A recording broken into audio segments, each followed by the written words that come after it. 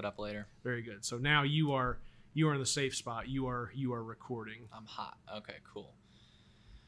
What's up, Chillinois? I'm high. You might be too, and so is the quality of this podcast. All of a sudden, miraculously, we're in a television studio, it feels like. And that's because I'm joined with Nathan Colombo from, you may remember him from WTF Carbondale. He's been on the podcast before. Welcome back to the Chillinois podcast. Thanks for having me, man. Thanks for having me in a little bit more of a candid scenario as well, because I'm excited about like just the depth of conversation that we get to have finally. Yeah. Well, I feel weird because you're saying thanks for having me, but I feel like you're having me. You're hosting this, you're shooting this, you're recording this, and you're sending me the final cut. But I'm sitting here and I'm watching you run around and connect everything, and I'm like, should I be helping? Because usually I'm the one running around and setting everything up. Right. So. Well, no, and it's a long way from just making calls on your phone with your headset in and just like turning that into like a media monster that you have created with this podcast. Yeah. Well, yeah, it's that is a great way of saying that. Yeah, we've definitely come a long way with this one, Chillinois. This inspires me to do something like this at home. But it also looks like it costs a whole lot of money. Hey, speaking of which, you can support the Chillinois podcast by going to chillinois.net/support. And you can donate any amount of money. We're not going to box you into giving us $5. If you only have $1 to give, you give us $1. If you have $5, that'd be great. If you don't have any money, that's also okay. Just go to wherever you listen to our podcast, go to that streaming platform and rate us favorably. We'll take that as your support. See, this is where I've got to clear my head and take off my interviewer hat, because like my natural inclination is to ask you about your process of becoming like a Patreon style driven creator, but I'm not going to talk about you. I'm going to let you talk about me on this go round. I'm going to open up with like a wild experience that I had after our last like short interview that we did when there was like some consume event happening here in downtown Carbondale. The day or two after, the day after the event, a buddy of mine and I went out to eat at a little restaurant down in Cobden, where the wait staff, like after taking our initial drink order, comes back and was like, "Were you on the Chillinois podcast recently?" And like my jaw just dropped, dude. Like, did my voice just get recognized like in the middle of Cobden, Illinois right now for having been on that podcast? And it was like, it felt, is this what stardom feels like? Like, yeah. Well, hey, you felt it before I did, because I've not had a situation like that. Like, you've not had anybody recognize you yet from the podcast? No, there was one person at a dispensary. I like rarely go to a dispensary, and I felt like they were about to ask me, but I also kind of wanted that to be the case. So who knows if that was? Who knows if that? You were like, please. Okay, yeah. Cool. That is recording. I was like looking at it and making sure. I'm always like, when I'm doing my own stuff, I'm always freaking out and like looking at and being like, is it recording? Dude. Is everything coming up? Like, you're always scared of like loss of any kind when you're in the middle of a conversation. Let's talk about that for just a moment. Yeah, absolutely. People like, I don't know if people realize how much goes into this. Now, this is crazy. This is crazy. I'll post a video of his room, but this is like, I'm gonna have you blur out all the secrets, man. No, yeah. No, but this is insane. When I think about like how I started, like you said, I literally used to just do it off of my phone. Yeah. And now we're in this studio. It's pretty crazy. I'm high. I forgot where I was going with that, but it inspires me to like kind of keep pushing. This is really insane. So. Well, and it's all off the shelf stuff.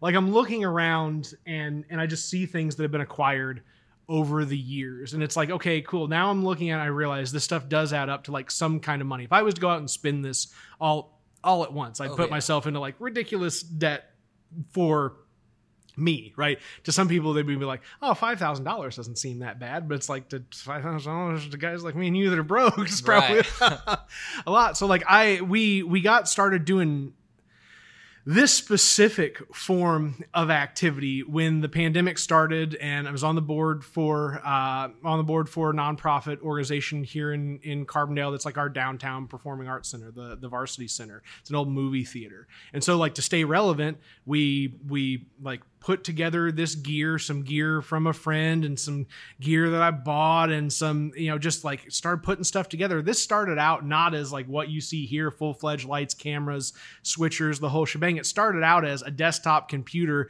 that I had to lug around from room to room, an off-the-shelf camera switcher from Best Buy, and like a standard like just Logitech webcam, to where I could figure out how to just like get between 3 different cameras at once for live performances without really skipping too much. And then I found the camera switcher things that we've got in front of here. That's where I'm operating from right now as we talk, and getting back and forth between multiple cameras.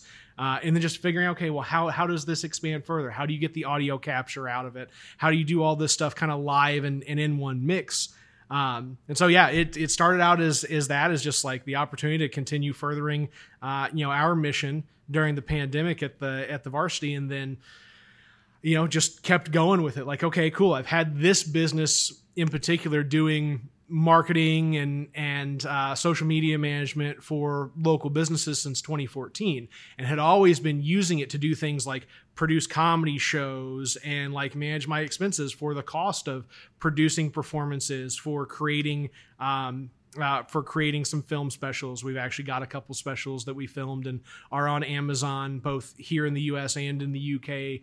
And now, those are a little bit more polished, but like this setup really feeds into kind of my next big comedy project, which is, I'm excited to like talk about this on your podcast for the first time, at Any Bar Comedy across social media. Hell yeah. At ANYBAR Comedy across social media. So the idea is that like I take this setup that we're filming with now, or one very similar to it, right? And I go anywhere, right? It's any bar because we're playing off the dry bar concept, because people like get that, right? It's pretty easy to understand like where we're going at. Oh, it's something bar comedy. It is a digital first stand-up comedy platform. Okay, that clicks with me. Now let's go into what the niche of this name kind of works out into. And that is the ability to take this setup as a single operator anywhere, a bar, any kind of venue, the basement at Lost Cross for those that are like from around here or like have been around Carbondale and like know the punk rock scene. Like we film stand-up comedy in the basement at Lost Cross because we can take this gear anywhere and make a, not a Netflix level production out of it, but like I'd say 80% too is pretty okay. Right? Like no, the thing you showed me before we got on air is pretty crazy. And I like that you've put yourself into this corner, because now you have to release this content. Yes. Yeah. So yeah, Any Bar Comedy will have all the information in the show notes for folks. If that makes it easier on you, just check out the show notes in the podcast description, and you can find Any Bar Comedy across the internet. And it's a project that I got to say I'm super excited for. Yeah. Before we talk about that, I think this will be a natural transition into that topic. Yeah.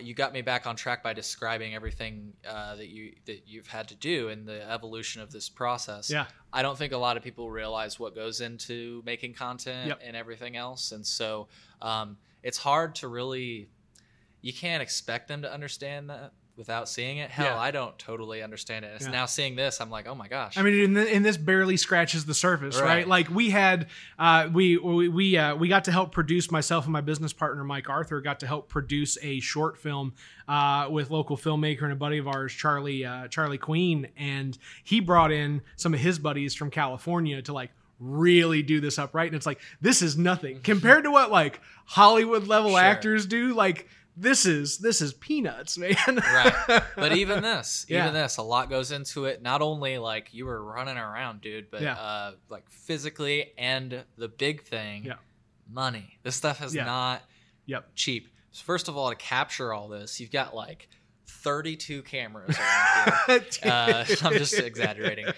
You've got, all your microphones, different mixing equipment, the soundproofing, there's so much that goes into it. So I like to highlight that as a fellow content creator. I appreciate that. I do. Yeah, just to really appreciate it, because I don't know that people understand, because when you watch something like you and I put out, at least the hope is for my content that you watch it and it feels like you're there, you're part of the conversation, you're in the room. That's like the goal for me. But by doing that, they almost like you're caught in that illusion, and maybe you don't appreciate all the work that went into it, like as a viewer. Oh yeah. So I wanted to take a moment to appreciate all the work that goes into it. So both of us know. I mean, we put a lot of effort into it. So it's humbling, man. Thank you. We've got a lot to talk about today. I want to talk about Any Bar Comedy first, because as a lot of people know, I love stand-up comedy. I think cannabis and comedy are a perfect interaction. One thing we've never talked about is the fact that you worked at a cannabis with a cannabis cultivator, IESO. Some people know them as Little Egypt. Are there any other names? Oh God, no, I hope not. Let's just stick with IESO. It's for sure IESO with the sub brands of Cultivate, Alchemy, Canna Sours, and Sweet Life by Hannah. Thank you for saying the brand names, because some people know the brand names, but they don't know the cultivator. So we'll talk about that, but let's talk about Any Bar Comedy. You kind of described the evolution of how you got to where you are, but like, where did this idea come from? Yeah. So I've been doing stand-up comedy. If I go all the way back, it's 4th grade, but like the functional version of me doing stand-up comedy comes from where you signed up for it. Yeah. Well, I mean, right. Where instead of putting my name on the line for the 4th grade talent show, right. I was thinking if you were like a class clown or something. But no. I mean, I actually got up on stage in 4th grade and like told jokes and lost the talent show and ran out of the room crying. It was a whole experience. Yeah, that's the joke there now is like, I used to run out of rooms crying when I first started comedy. Now I run into them crying. Yeah, there you go. But yeah, so started when I was 19. A whole crew of guys, of folks that are still in comedy throughout the country. Some folks that are centrally located in Chicago now. Guys like Kyle Scanlon and M. Brown. One of the guys that made it big was T. Murph, who is the supporting actor, whatever the kind of the second lead character is on Hulu's series Woke. He just did the Jimmy Fallon show. Like, these are guys that like I started with, right? And it's really cool to see them go out and be successful in a big city kind of way. But Nathan is kind of locked in on his hometown and the work that needs to be done here. And so what I've evolved into. I kind of got away from comedy for a little bit, got back into comedy, and when I got back into comedy in the late 2010s, my focus was on how do I not just produce shows, but how do I actually produce media with those shows. So like in one of our earlier shows in 2017, where I actually had Kyle Scanlon come back to Southern Illinois for a performance, we tried putting together a camera crew and filming it and what have you. And it has taken years to get to a point of like understanding how to organize a crew of camera people and like doing the producer work that's required to like underpin the actual functional recording, editing, and distribution of a piece of media.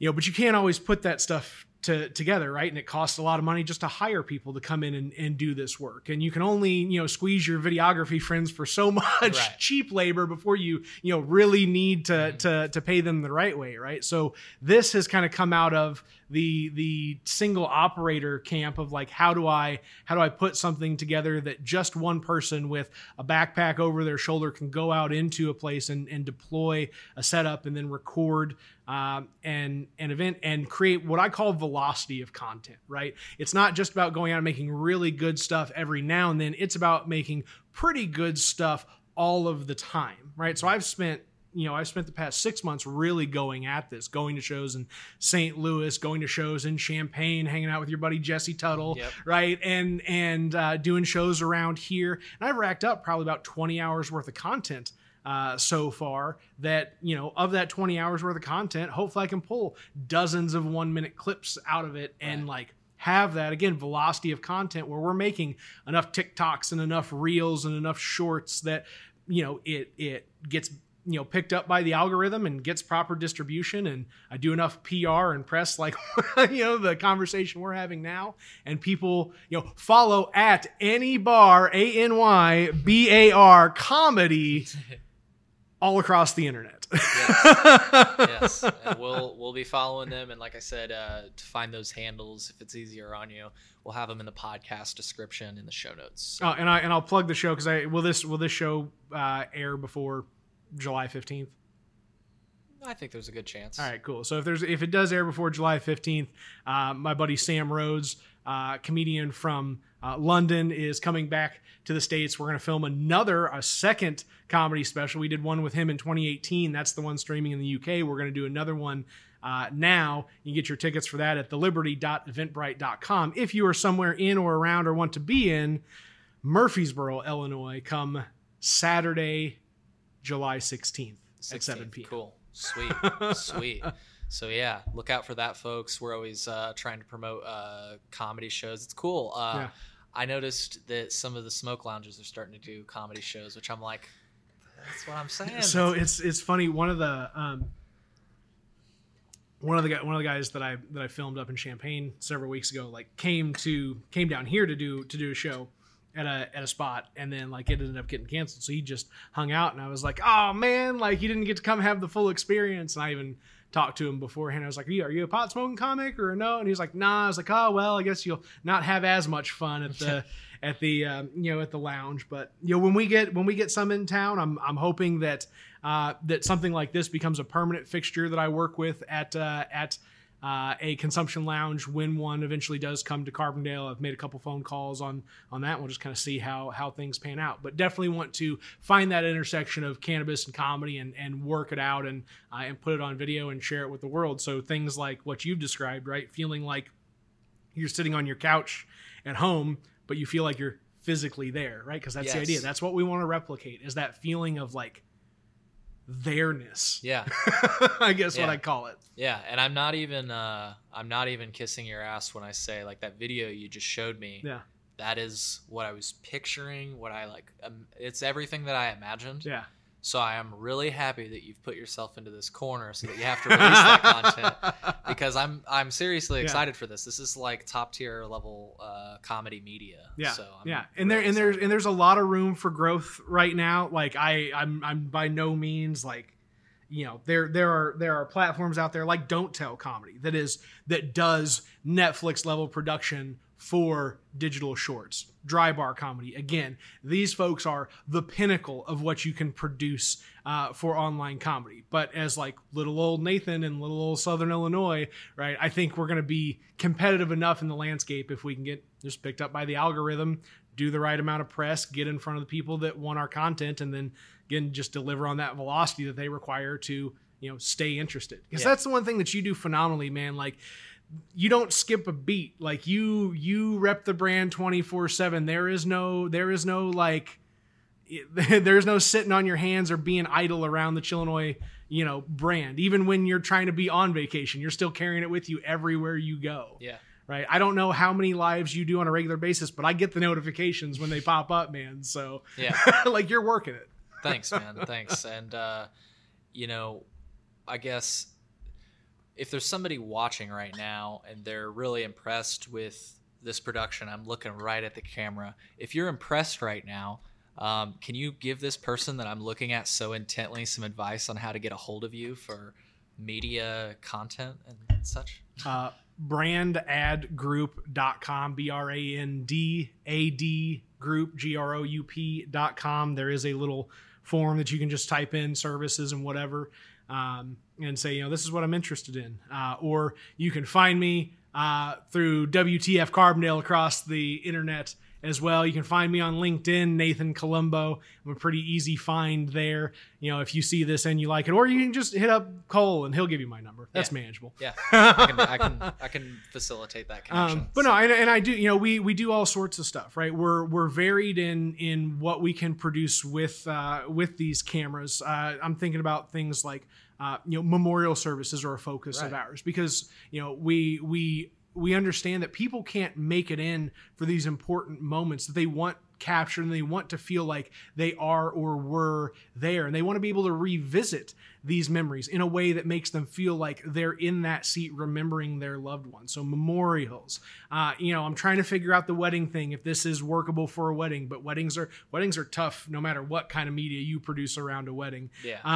There's the music and comedy side of things. There is kind of the corporate podcast setup to where, again, if you're a business and you need this type of content to push yourself out there, that it's difficult to do this and do it in a way where it's cost effective and you get the critical mass of content that you need for it to be valuable for you, right? Because you can pay a videographer $1,500, $2,000 to come in and put together a nice 30-second, 2-minute reel, whatever it is, but that doesn't capture the same thing as 5 half-an-hour conversations filmed back to back to back in the same amount of time that it takes to produce that 30-second commercial, and then releasing that batch of content over time to develop and maintain a certain level of relevancy.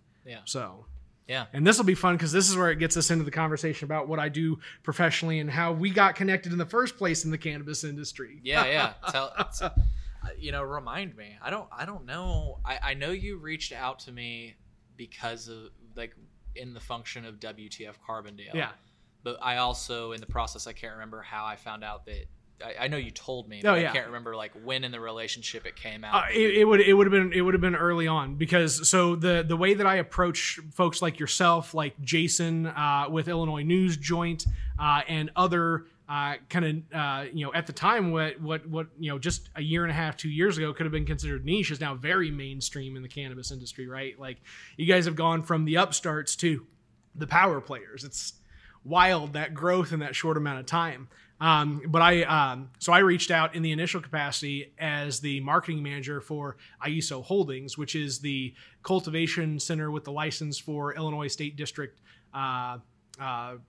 13 for the Illinois State Police. So they've got a facility out by the airport in what is called kind of the Jackson Growth Alliance area. It's a large industrial plot of land that's set out there for development.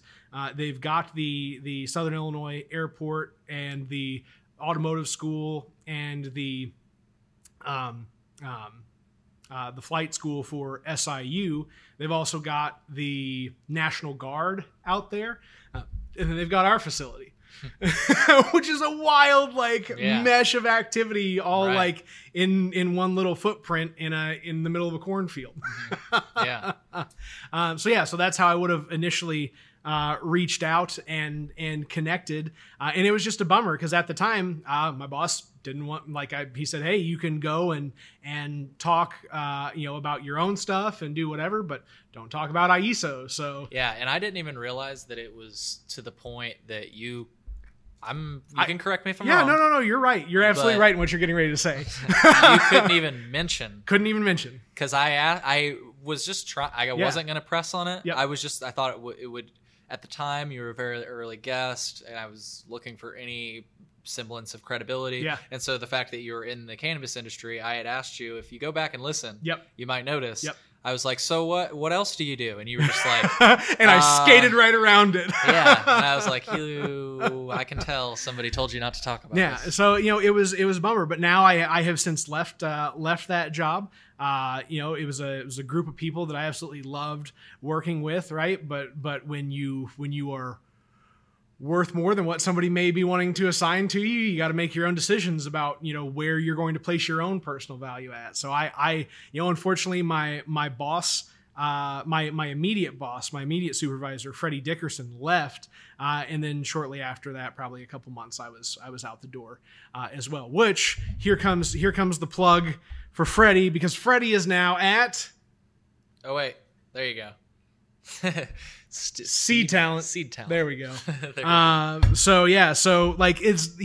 Freddie's the reason why I was able to get into the cannabis industry, because he hired me, right? Like we had our interview and he was like, you're my guy. And then he shepherded me through everything about it. Freddie's been in the cannabis industry since damn near its inception. He may have worked opening day at what was then Harbury, but is now Consume in Marion, like very early on in the cannabis industry. So he's worked through that. He's worked on the cultivation side, so retailing and cultivation. Now he's in kind of the service industry to all the different cannabis players. And it's just like, Freddie is the man. Like, if you want to know somebody in the cannabis industry, especially in Illinois, like, you need to know Freddie, because Freddie will link you up.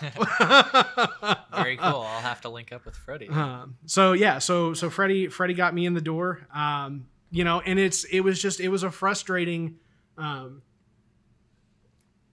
doesn't matter. That water's going to blend in with all the sweat on my shirt anyway, which is the trick, right? If you're a sweaty person like me, the trick to all of this is to simply sweat to the point where it changes the color of your entire shirt, so nobody thinks that you were sweating your face off before the podcast. Anyway. And when you spill, nobody notices. It's just like, it's just your shirt. Blends right in. But like I understand that there are constraints in a new market like this that is based in something that is still federally considered a controlled substance. But I was just always just didn't get a chance to execute with my set of skills and with my knowledge about marketing and advertising tools like I really wanted to. Like, it was a bummer. Things like IL trees and like the relationships that could have been built that weren't, because I didn't have the ability, because I was asked not to not go out and engage with folks in these spaces. Right. I did a little bit behind the scenes, like when things were like really egregious, like I would go out and like message somebody on Reddit. I maybe did it 3 or 4 times. Was like, hey, please don't repost screenshots of this because I'll lose my job if you do, but can I handle your customer service issue for you? Yeah. Right. I remember one lady had like complained on Reddit and emailed us kind of simultaneously. And this was after we had fixed a broken website and made it to where we could actually receive emails and provide adequate customer service. And in that, in my response to her, to the email, I was like, thank you for your feedback. Yeah. As per the feedback that you've received in the comments on your Reddit thread. I just referenced what everybody else had been saying already, right? Because that's the cool part about kind of community sourced information, is that you're likely to get the right information because of the number of people that are seeking credibility in the conversation are going to deliver you to an accurate and factual answer. Yeah. Right. So like, that's what's cool about the conversations that you work to facilitate in your online areas that you get to moderate. So. Yeah. And I mean, it really, dude, people watch your stuff on the inside of industry, and people make real decisions around the way that they purchase and sell cannabis because of the feedback that people provide through the platform that you give to everyone in the great state of Illinois.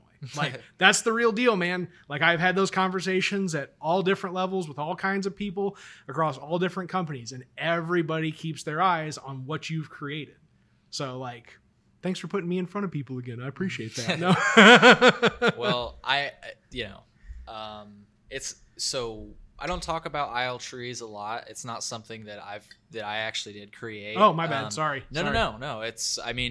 I think if you spoke to the creator, looking at you right now, if you're watching it, I think you would agree that I kind of am instrumental in a lot of its success. But that's, like what I'm really saying, okay.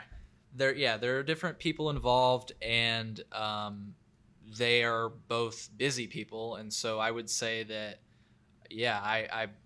I think if there's probably like a log where you could look at everything I've done compared to others, and I'm willing to put my name on the fact that I've probably done more like actions than the others. Yeah. Yeah. Now, as far as like the whole thing goes, this is just interesting because I've never really talked about it. Yeah.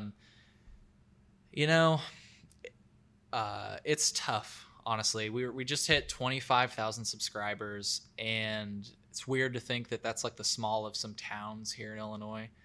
And this is for the Reddit, not for our podcast. Yeah. I try not to look at our podcast numbers, but the Reddit one is like right there.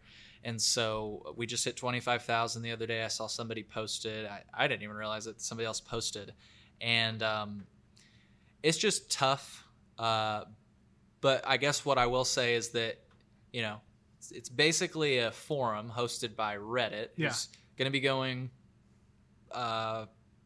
public soon, so wouldn't be surprised if IL Trees disappears. But you know, I am a glorified internet janitor. Cleaning up messes. That's just it. And I don't get paid. There was just a article on, I think, the technology subreddit, which how accurate this article was, I don't know. But they said they like put a number on how much work moderators do on Reddit, and they're unpaid. We are volunteers. Yep. And they basically have given us the infrastructure. Everybody a lot of people like Reddit, so we've got our little space on Reddit. Mm-hmm.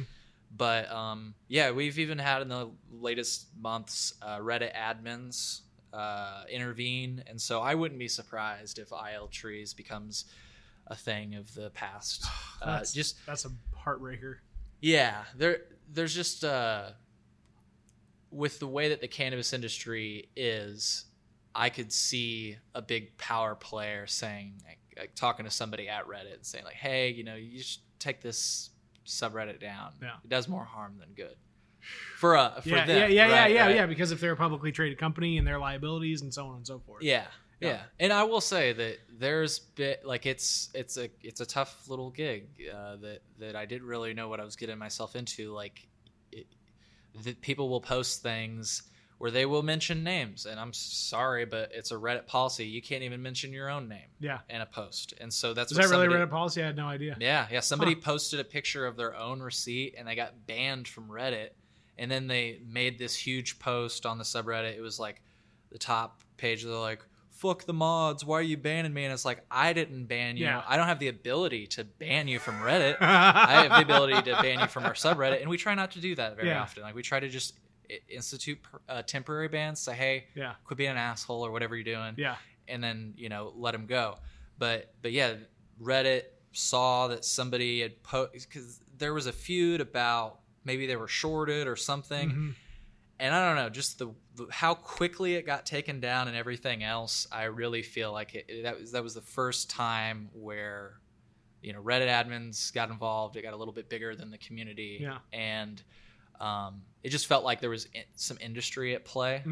But when I found out that the person had their name in it, I was like, oh, okay, maybe this was a mistake. Yeah. Because like if you get something reported to you as a Reddit admin without context that says somebody's doxing, and you look at the picture that they posted, and sure enough, there's a full name. Who are you to say that that's their name?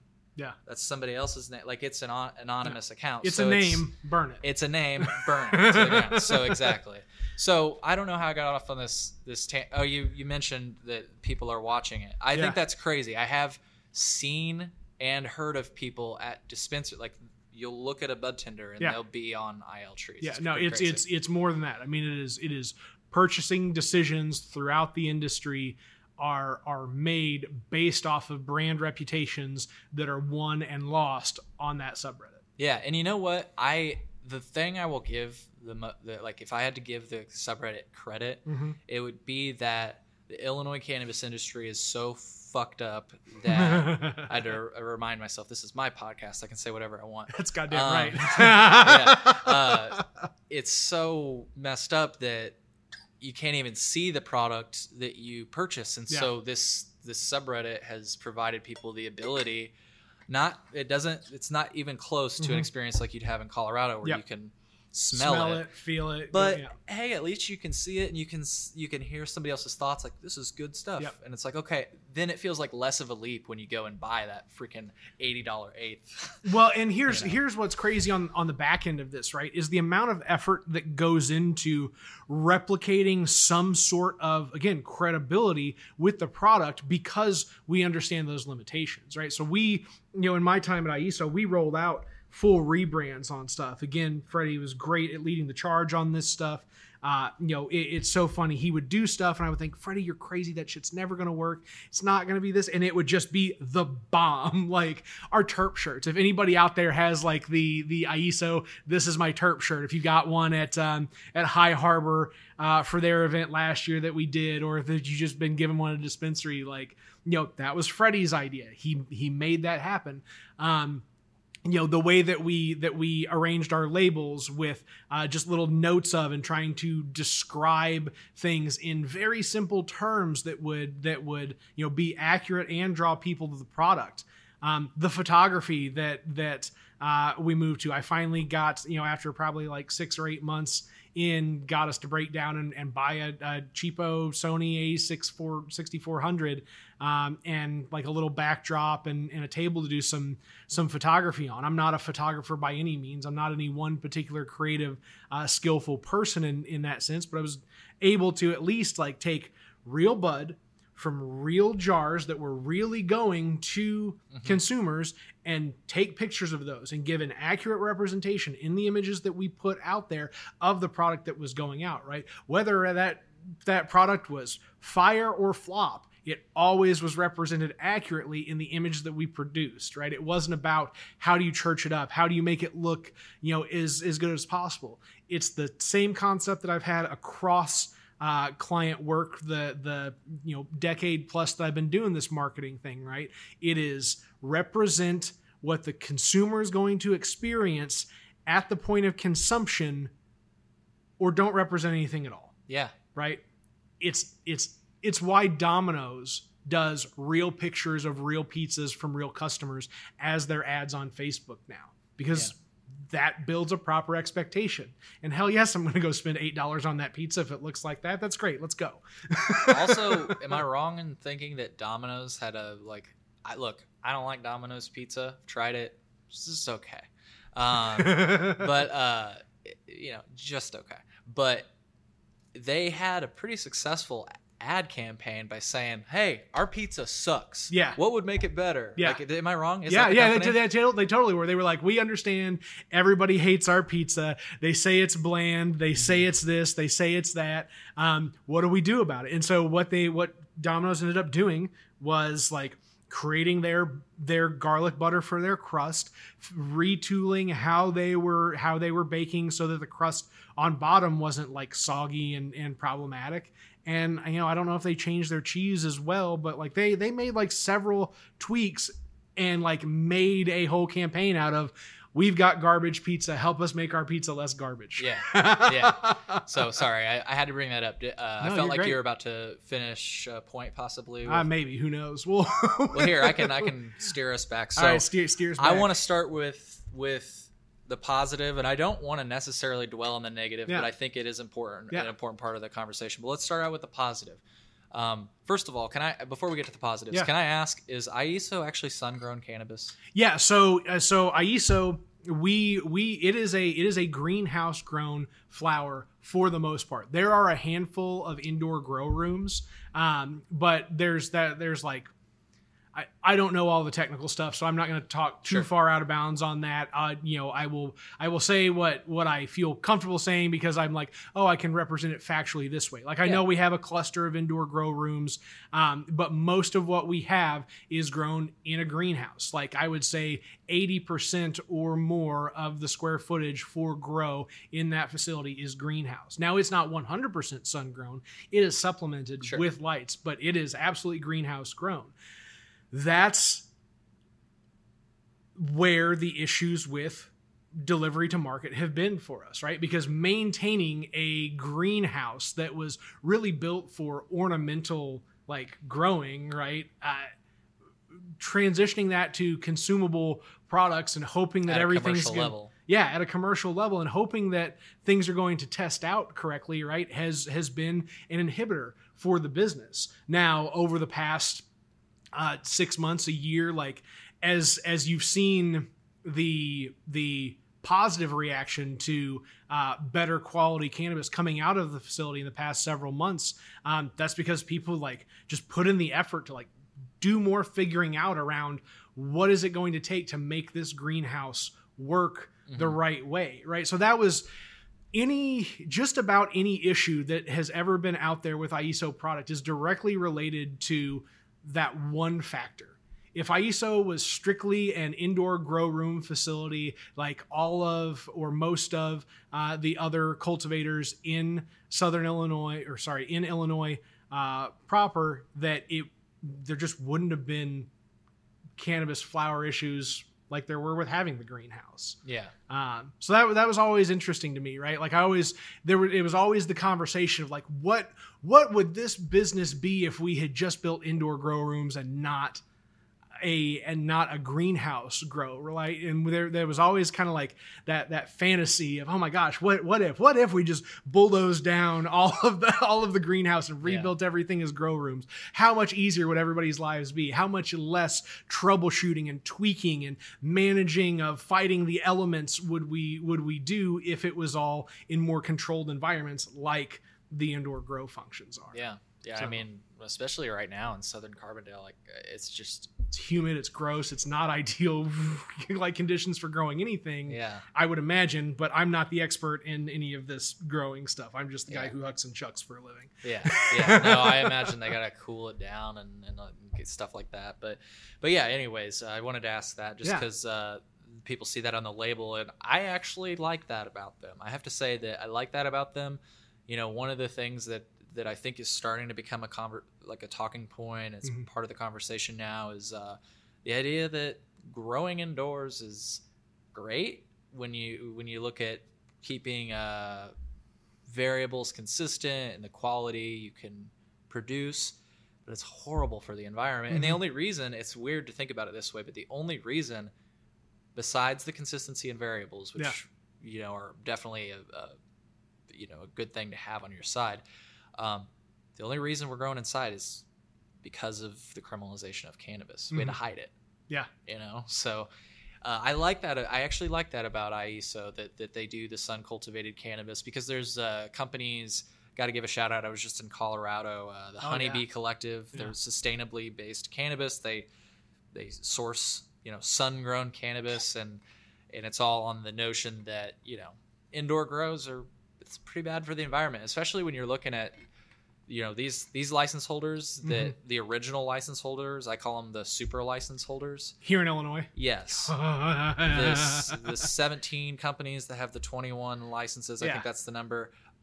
They have, 250,000 square feet of space that you have to keep cool, dry, humid, depending on what growth you're in. And that's just, so anyways, I had to give some kudos. Well, and I mean that's right. I mean the power bill for that place would probably be quadruple or more if it was not a greenhouse grow. Like I remember, because working up in admin, right, just hear conversation over and stuff like that, and it's like just talking about the projections of what power usage would be if it was an indoor grow versus a greenhouse grow was just mind-boggling. But then it's probably gets complicated because you got to then factor in, but if we throw down and have all of that consistency, what would we get out of the product? Yep.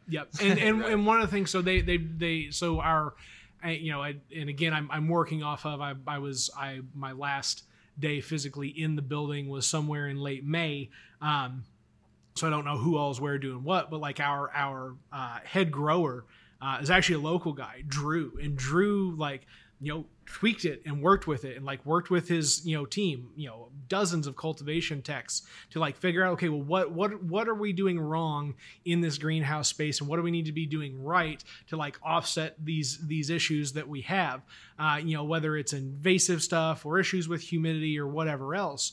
And they figured out that a little bit more aggressive skirting of the plants, and just a couple things about the way that they laid out the plants really changed the growing dynamic of the product, and then what that end product would then turn out to be, right? So we went from having plants that were bunched together and bushed up kind of next to each other, to plants that were a little bit more spread out, that maybe the yield per plant wasn't as high, but the yield of usable product on the other end was greatly increased, because you didn't have any additional issues that you would otherwise have if plants were too close together and things were just too moist and there wasn't enough airflow, and so on and so forth.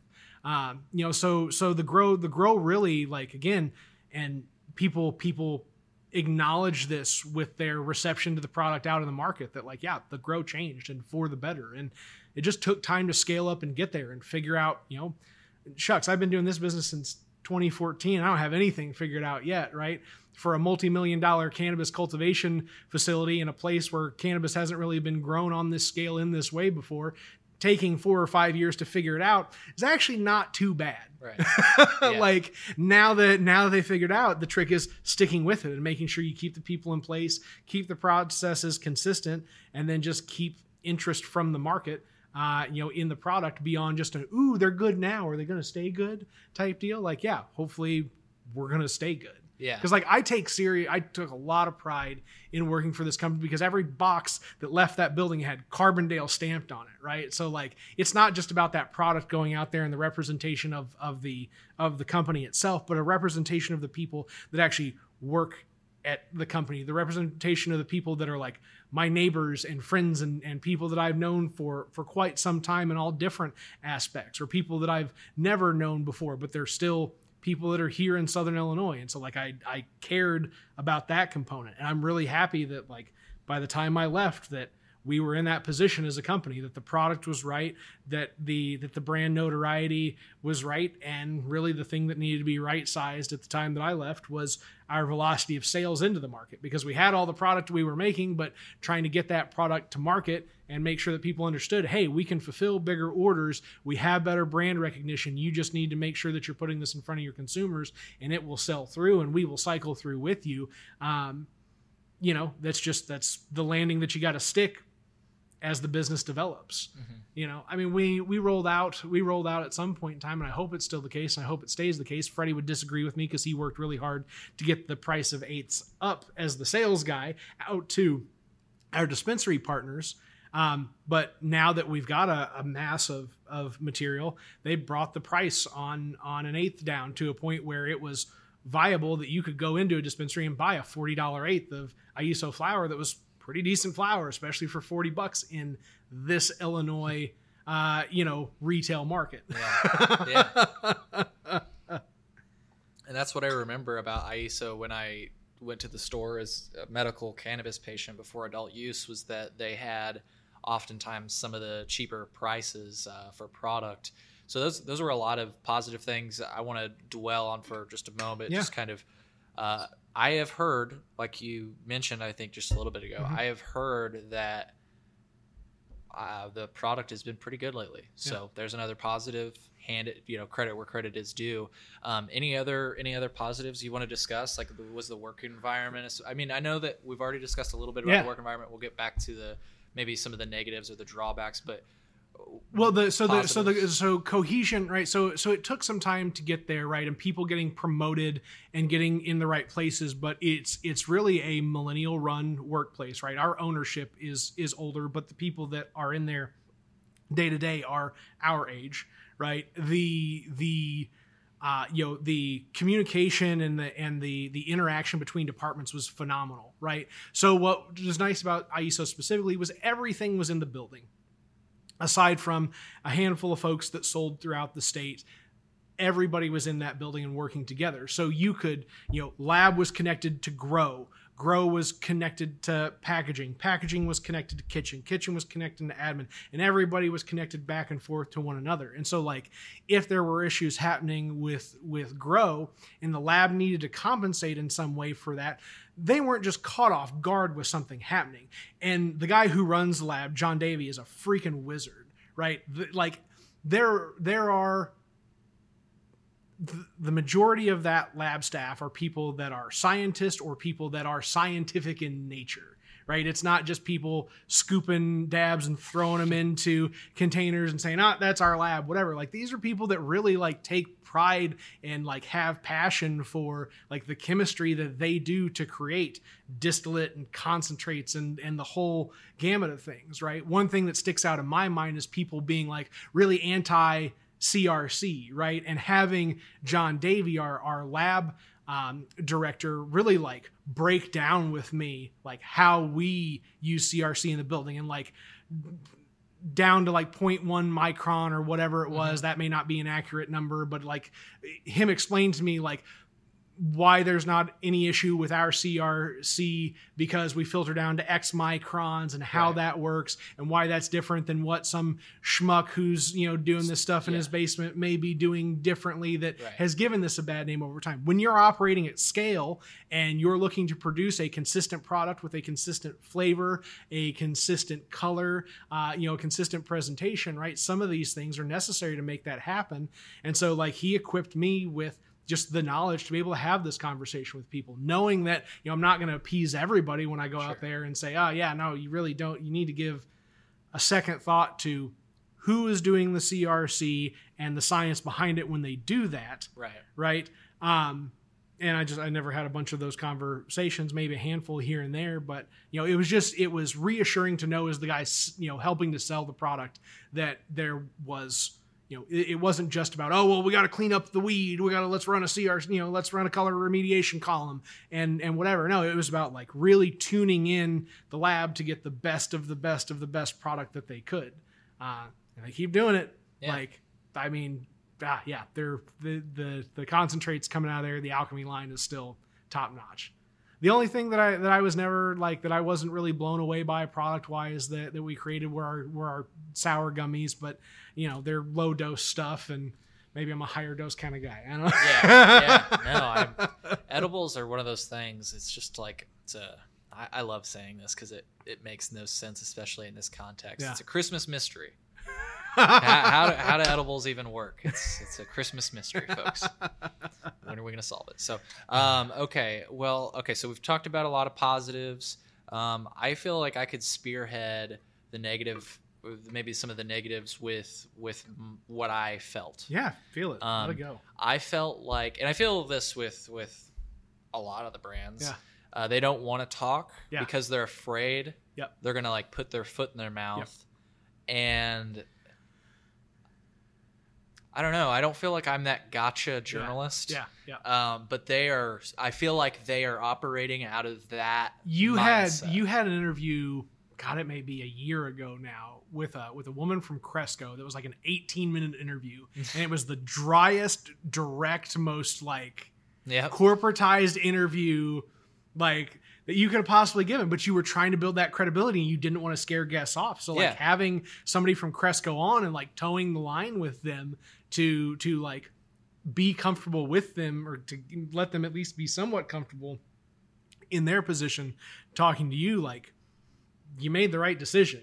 Yeah. And kudos to them because, people have referenced that conversation. They're like, you effectively shilled for Cresco, and I completely disagree because I gave them the space to say, I gave her the space, Kat, who's an awesome person, the space to say what she wanted to say. Now, I say what she wanted to say. I'm not going to beat around the bush, and it's not like that was, you could tell it was very direct. I'm sure somebody else coached is what I'm saying. Absolutely. But here's the thing. It's not like before or after that podcast or during this podcast that I don't continue to say fuck Cresco or any other I don't care. I don't have loyalty to these companies. So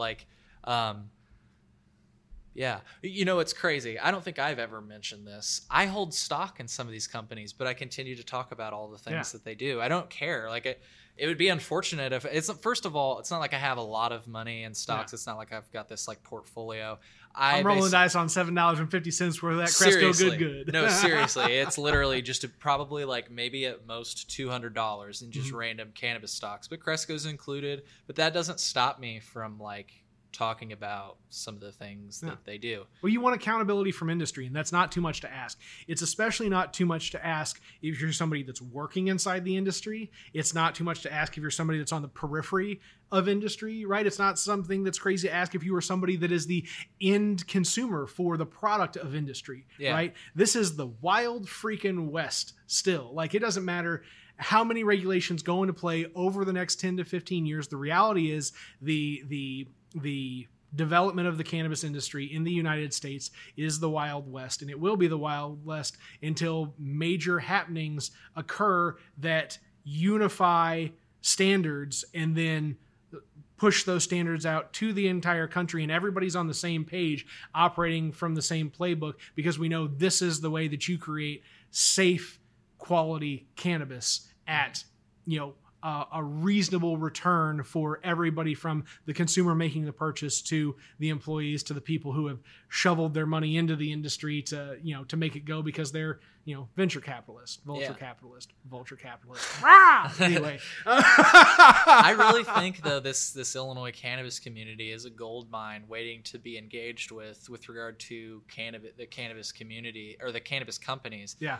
I feel like as soon as you see a price break to like maybe a $30 eighth or something that's more in line with the rest, like the industry at large, like in Colorado or Oklahoma, I think you'll see customers flood to that cultivator. And if somebody would just take the leap, but I realize there's probably much more to that. It's not like, well, we're just going to barnstorm the companies with $30 eighths, because then if you get bought out, then you're out of stock. And it's beyond that, right? It's always about those numbers rolling up to shareholders. Yes. And then those shareholders, whether it's, you know, companies like ours that are held by several people, or companies like a Cresco that are, you know, are they publicly traded on the Canadian Stock Exchange? And absolutely. Yeah. So, you know, or it's companies like that to where, you know, they're delivering on the traditional Milton Friedman, care about your stockholders and your stockholders alone.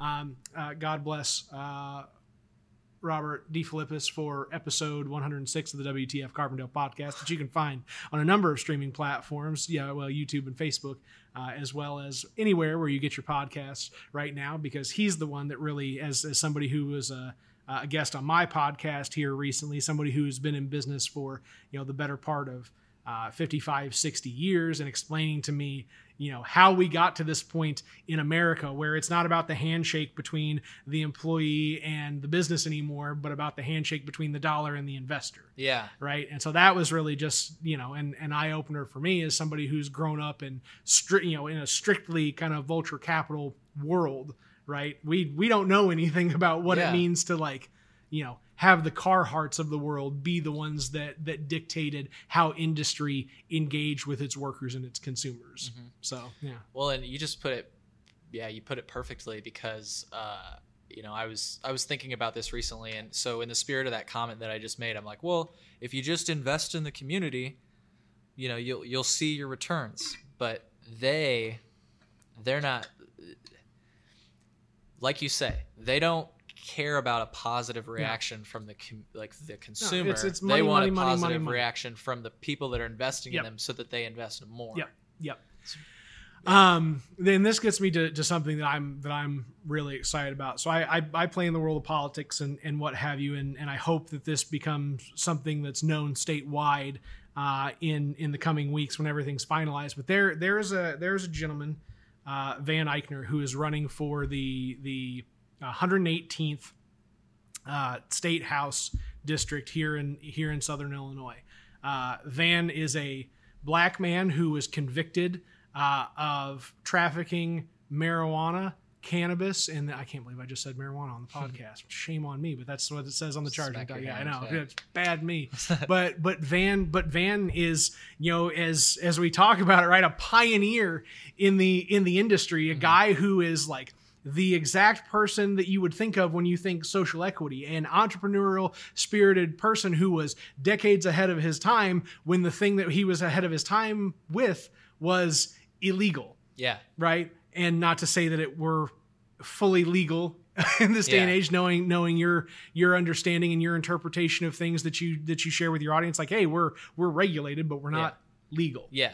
Not only that, but then there's, of course, the whole federal illegality. So it quite simply is still illegal. Yeah. So a guy who's a pioneer, you know, in this industry, as we kind of jokingly say, but seriously in that, right? A guy who's been through it, who, like, without the work of him and thousands of people, hundreds of thousands of people probably like himself, who were the folks that built this industry, right? And now having an opportunity for somebody like him to you know, pursue this election, who has a chance at winning it if he can get support and, like, understanding that, like, he's the one, like, progressive, like, accessible guy in Southern Illinois that's running for a seat here, that, like, can get into the state house and speak to things like social equity from a real earned perspective. Right. right?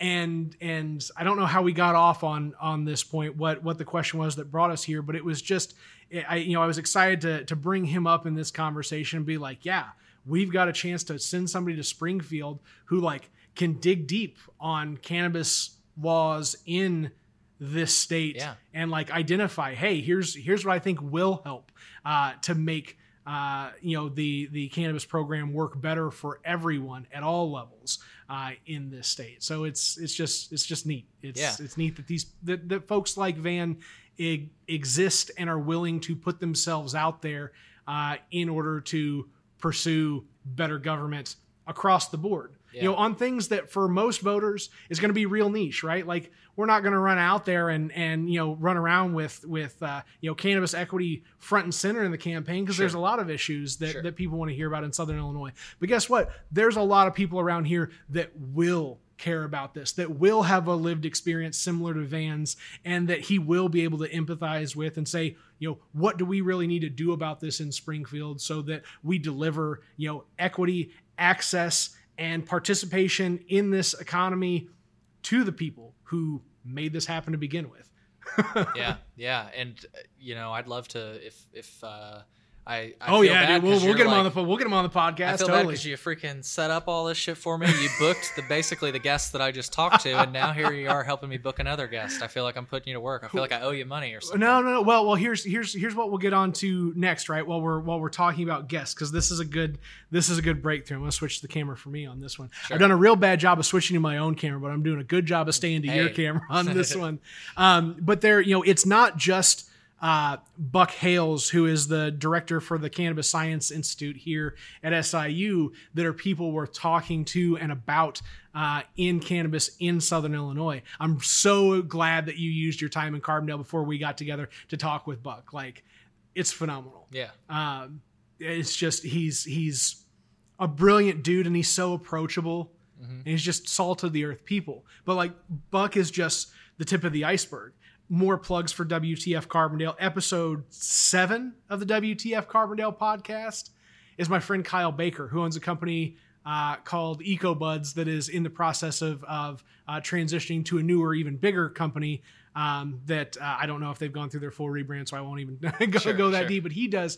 His stuff is all about clean cannabis at scale. And I can't even get into the specifics of it because there's too much science for me to understand, but like the guy knows his shit and he's creating, what is going to be a multi-million-dollar company out of his backyard here, just 5 miles down the road from where we're at now. We've got my buddy Osama, so again, Kyle, episode 7, I'm pretty sure, Kyle Baker of the WTF Carbondale podcast. Then there's episode 98, maybe, Osama Badad, who is a new buddy of mine.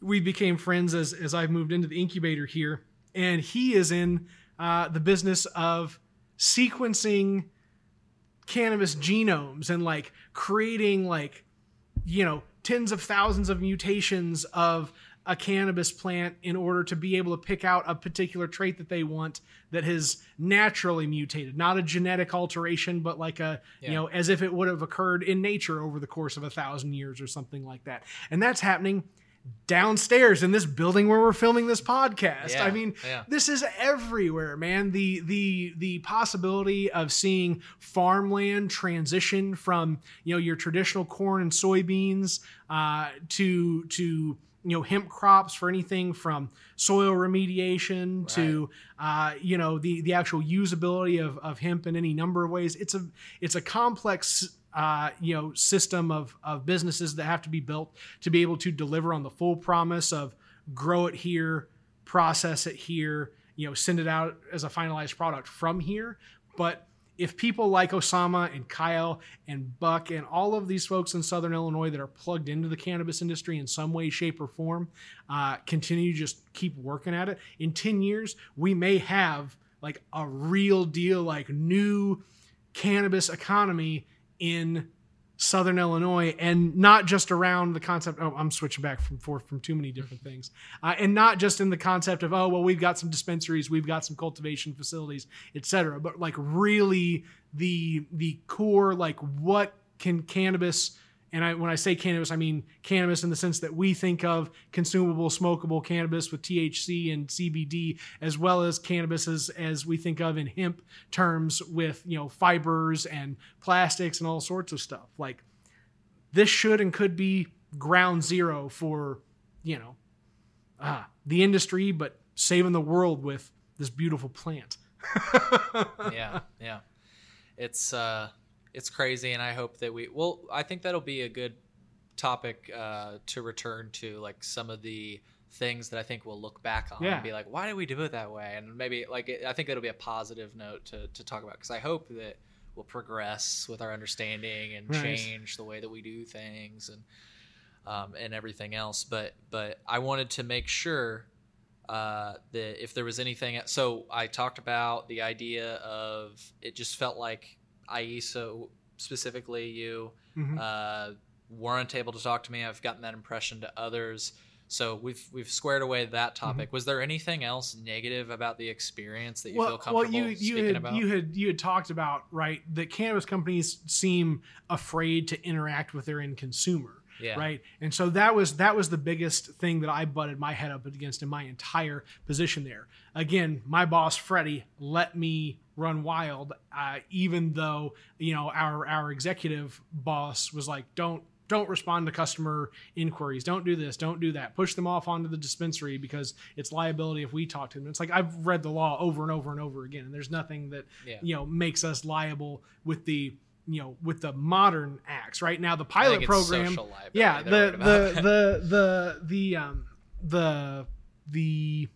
use your brain, Nathan, the medical cannabis pilot program, thank you so much, dictated that we were not to do that. So there was like a lingering, like, does this thing that is now outdated and overshadowed by actual codified law and not just agency guidelines, are we still governed by that? So I understand where some apprehension was on that end of, like, we've had rules before that said don't communicate outwardly, so we're just going to stick with that for safety's sake. I can accept that. I can respect that. I can deal with that. But what I couldn't deal with was ignoring consumers who just wanted attention to their needs. Yeah. Right? It's not acceptable in any business to ignore your consumer on the other end who needs attention from you when you sold them a product. Or, like, I know this is a little different, but I relate it to how the consumer feels, because I'd like to think that my podcast does things for some of the cannabis consumers. Yeah. Like, it didn't seem like, I don't mean to say it was hard on you, but it didn't seem easy on you to, like, you were like, I'm trying to make this happen. We were trying to make an IESO podcast happen, and I think you saw the value in it. Mm-hmm. Can I ask you, let's put ourselves in their shoes, maybe play devil's advocate. How would you put a guardrail? Like, how would you structure a conversation with somebody like me as a cultivator? Like, so what's nice about the cannabis industry and the conversations that are had and can be had kind of, driving a narrative is that an issue faced by one cultivator or one dispensary is an issue faced by all cultivators and all dispensaries. And as soon as everybody realizes that we're all playing ball on the same field, and that the shortcoming of one is the shortcoming of all, that you can start having an honest conversation about it. And when you can level with your consumer that, hey, here's why these things happen and how they work in different ways and how they're interconnected and why you should still do business with us even when we are having issues with what we're bringing to market, right? Then what you're doing is earning that credibility, that important credibility that we've talked about throughout this course of this entire podcast, right?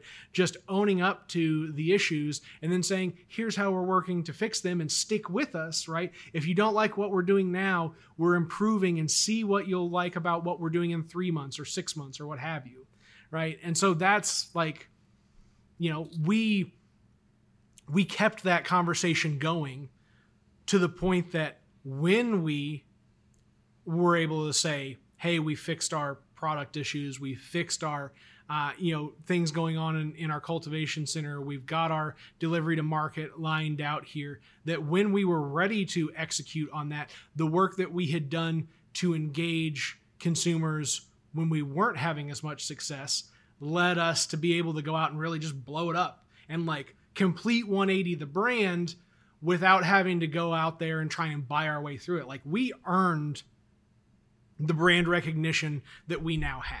Yeah. That didn't just fall out of the sky because we went out and we handed out a bunch of merch. It didn't happen because we were able to buy our way through the market. It happened because we recognized processes that need to be changed, need to be fixed in order to, produce better product for the market. And then we backed that up with the appropriate customer service. And then we just followed through on it in making sure that the conversations happening around our product and around our brands were the ones that needed to be happening, because it represented the bettering of the product, right? Gotcha.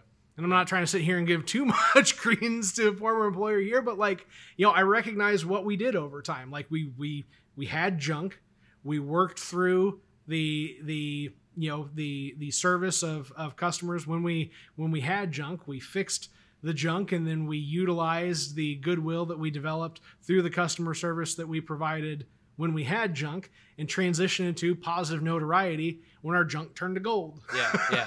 Yeah. There was a point in time where, a lot of product had to go through the lab because it just wasn't fit for in consumption in the market, right? Whether it was testing low or it had, an issue back from the lab or whatever, the reality was like, okay, we're going to have to transition this product. It's going to have to run through the lab, and we're going to have to suffice off of that for like a 4 or 6 month period. Like, again, I go back to Davey being a real scientist in an environment staffed with real scientists, doing real sciencey stuff that just happened to be around that fun little plant that we all like to smoke. Yeah. Hell yeah. Well, I think it's interesting. I just always think of it this way, I don't even know how I would put a number on it, but I know that if you asked me in the year 2007, and let's just like pretend I have all the knowledge that I have now. If you weren't 12. Yeah, right, exactly, basically.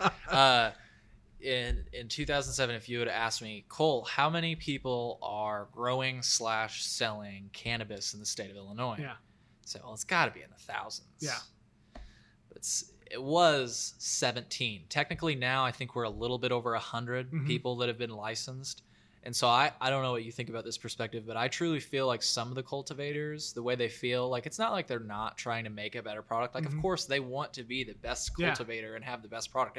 Nobody gets a cannabis license like, I'm going to grow some shit weed. Right. That's the goal. But I think a little bit of like their, I want to call it negligence, but it's also like their hesitation rather to engage with the community and do anything for the community. We've already established that they report to the shareholders. But another thing is I think that they've got like an attitude of like, where the fuck are you going to go? Yeah.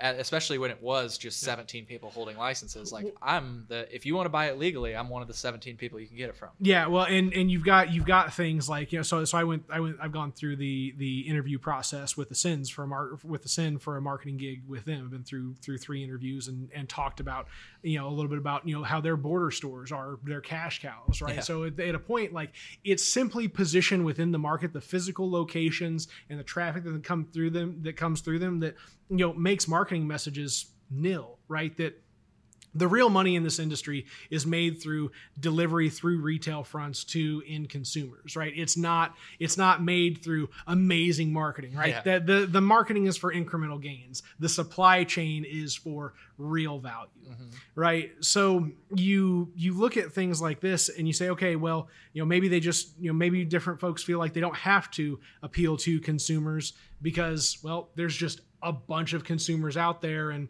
what do we have to care about a handful of complaints here and there? But like, invest in that and enrich that relationship and see how that enriches the brand and the product overall. Yeah. Right. Like put into that service, put into that messaging, like care about, connecting with folks, because cannabis at the end of the day is also still a relationship market, right? People, whether you are in the traditional market where your relationship is with, your guy or your girl who hooks you up, or, that relationship is with a particular bud tender, or with a particular brand, or with a particular dispensary, or whatever it may be, right? Like, recognize and respect that relationships still matter, no matter how big or how much control you think you have over a market, because everything is temporary. Yeah. Very well said.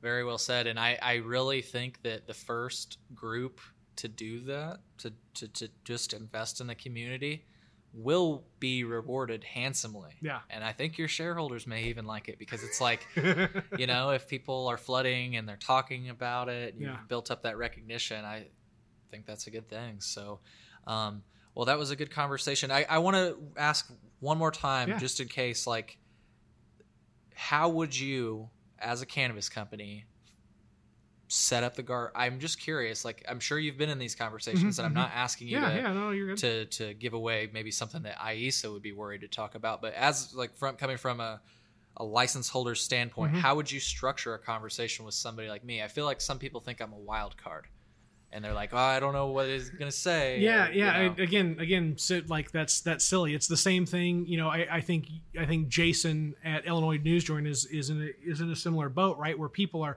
skeptical and hesitant, but that is just natural, right? That's across industry, that people who are drivers of industry and like create businesses for the commerce associated with them aren't necessarily people that are media first people, right? That they're not so much afraid of the conversation around cannabis as much as it is fear of just conversation in general around anything, because conversation feels like liability. Yeah, right? That's true. You start saying what you believe in. And shit. Ooh, oh no! Right. we're in real trouble now because we've expressed views that may be counter to. Exactly. So what like. I guess what the conversation or the question again is like, what do you think what makes people in the industry apprehensive about having these conversations that go further into it? I think the other side of it is nobody likes to be the one to like take the jump first. Yes. Right. So that's another part of it, right? Their fear of the unknown because they're not paying attention to what you're trying to do. Right. And I have the same thing with the WTF Carbondale platform, right? I get a lot of flack from a lot of people because they don't understand like what the end goal of the platform is, right? And that is to allow people in Carbondale who are residents of this place to control their own story, right? And push back against maybe the story that outsiders are trying to paint. Thank you. Yeah. That's exactly what I was. People that aren't actually from here. Yeah, exactly. Yeah. Exactly. So, that scares people. And when you tie it to their livelihoods, right, it becomes even scarier. Terrifying, if I'm a mid or even high level manager with a few people, right above me that can, make the curtain call on my gig at any point in time. If I say the one wrong thing, right, of course I don't want to go out there and put, my cushy, comfortable cannabis job on the line just to have a conversation with somebody who, I'm not terribly sure, as, cultivation worker, manager A, right, that I'm not terribly sure how this benefits me in any way, shape, or form. So I'm simply going to stay away from it. Right. Mm-hmm. And I've said this in each one of my interviews with the Send that I had. I told them, I was like, the reason that I am attracted to your company is because Abner, your CEO, is a vocal person who is not afraid to be in front of the conversation. I was like, that is the type of mentality that I can work with within a company, right?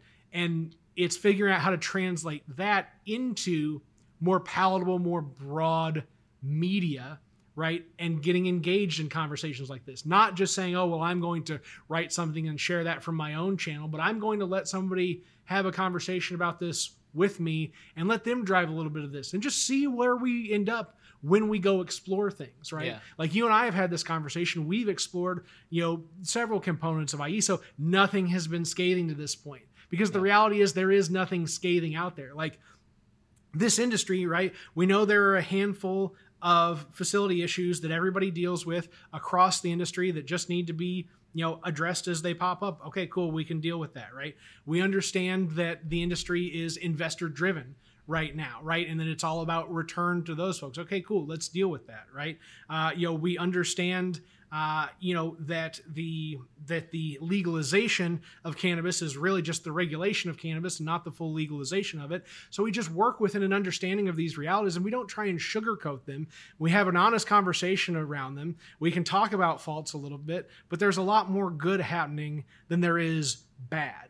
Right. Ultimately, I think when we reflect on as an industry in 10 years, like, okay, we didn't do everything right in the cannabis industry in the start across the board. But you know what? We did a pretty decent run at it, right? Yeah. We didn't just say, bootleggers, here's your license. Now go figure out your rum running. Like, it's not bathtub gin to Walgreens counters type of market issues. It's just figuring out how this works at scale with regulation and as industry, right? And it goes back to guys like Kyle who are doing this work to establish quality regulation and systems of accountability in addition to systems that can help ensure that accountability is met. Like what he does is the thing that he sells to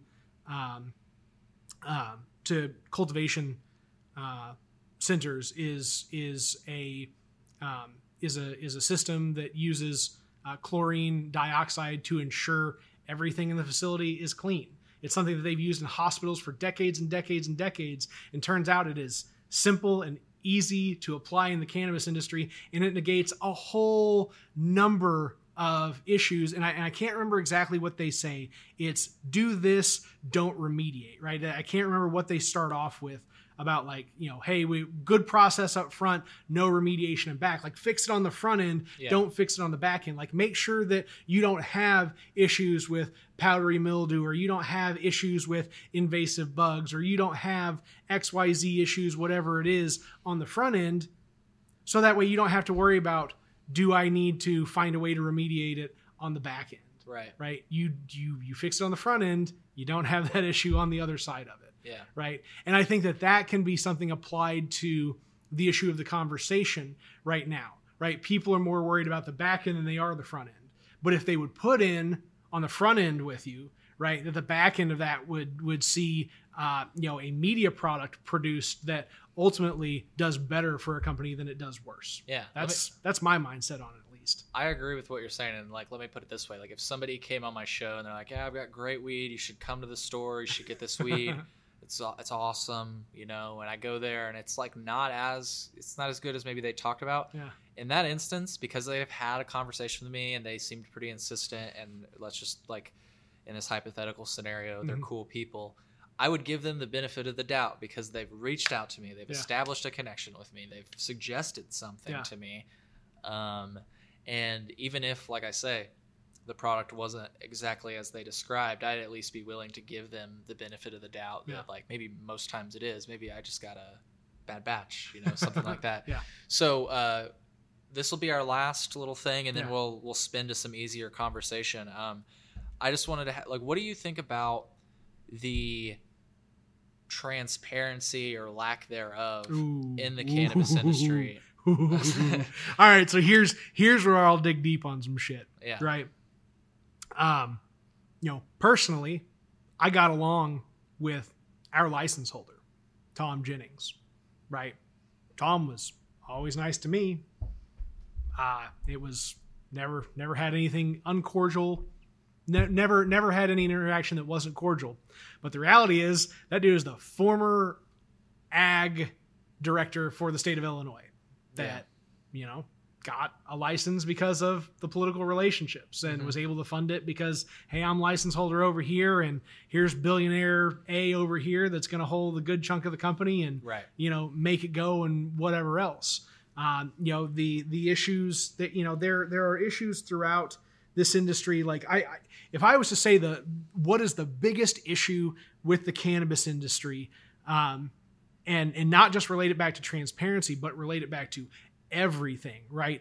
It is paperwork, right? This is not just about growing the plant and delivering the plant to market and making money off that plant. It is cutthroat, and the people at the investor and the owner levels, right, are out for blood, right, across the board. And it doesn't matter if it's small contractual obligations or big, corporate merger deals. The reality is everybody's always got that knife held behind their back at that level, ready to stick it into somebody, right? And I don't know, because I haven't had the intergovernmental conversations about it, right? But it's very clear that government over the course of time from the early 20 teens of Pat Quinn's days, and through the Rauner administration and up to where we are now, right? Like, I will give JB Pritzker the credit in that, right? All of the things having to do with social equity, not from an access to the economic component of cannabis in the state, but as it relates to of restorative justice, right? We've done a pretty good job on that end, right? Not perfect, but pretty good, especially when you compare it with with everybody else who has gone down the path that we have, right? And I would say that he probably has no interest in this outside of what the people that are in the legislature and in the regulating bodies do and say, because cannabis is a very small issue in the grand scheme of state policy issues, right? So the policy work is left less to folks as a mainstream conversation, more as a niche presentation, right? So I'm sure that the same issues that exist in the business to business aspect of transacting ownership and investment in cannabis companies is just as relatable in a policy making space, whether it's at at a legislative level or at an administrative level, right? I can't imagine what you could dig up with a couple good FOIAs in this industry, right? The communication between different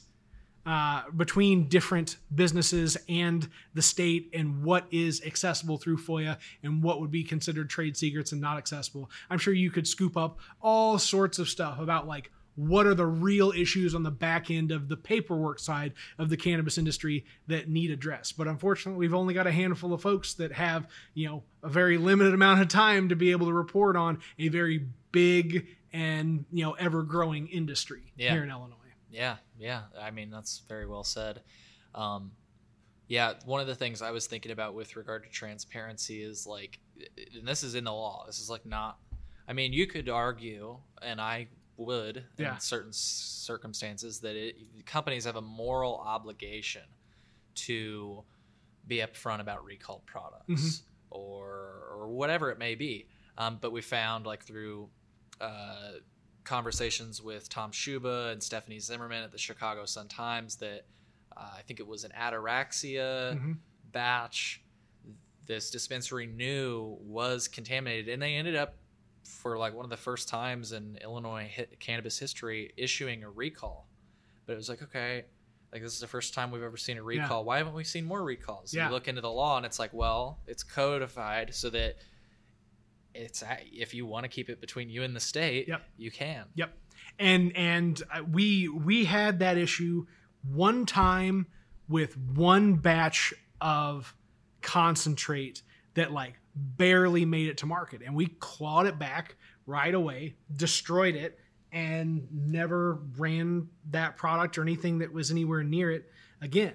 Like that something that was incorrect was sprayed on something at the wrong time, and the flower never went to market, but it did go to concentrate. And then the concentrate, when we figured out, oh, this plant got sprayed with something at the wrong time, and then went through to be made into concentrate. We were like, okay, well, we figured out the issue, bring it back, and we just scrubbed everything, and that was that. We the product simply was no longer out there, and we never issued a recall for anything. Now, granted, the other side of a recall, right, is there enough product in market to be able this, right? Like in our case, there were maybe like dozens of product packages that had gone to market that hadn't actually sold through at dispensaries, but had just been like delivered to dispensaries. So it was different than like, oh, well, there are thousands of eighths of problematic flower that have gone out there, and we need to make sure that everybody knows. But see, everywhere. Like even a case like that, it's interesting what a dispensary can do, because if you let them know, and you're not even saying like let the consumers know. What I've seen, like, okay, so you remember the vape scare? Well, I mean, it was more than a scare. I mean, the vitamin E acetate thing killed people, and it killed hundreds of people, right? Yeah. And that was because one really shady fucking company in whatever it was, California or Oregon or whatever, fucked up their vapes and then distributed those vapes throughout the country through the traditional market. And it's like that, I hope nothing like that ever happens again. Yeah. Right. But like, what does accountability and transparency look like in order to ensure that nothing like that ever happens again? But like, so when that happened, there was one product that I know of for sure that was identified as like, hey, this needs to go. It's got whatever that we're worried about. I don't know if it was vitamin E acetate or what it was, because there was a list of things, if I recall correctly. And it was a Revolution splash cartridge. What did my dispensary do?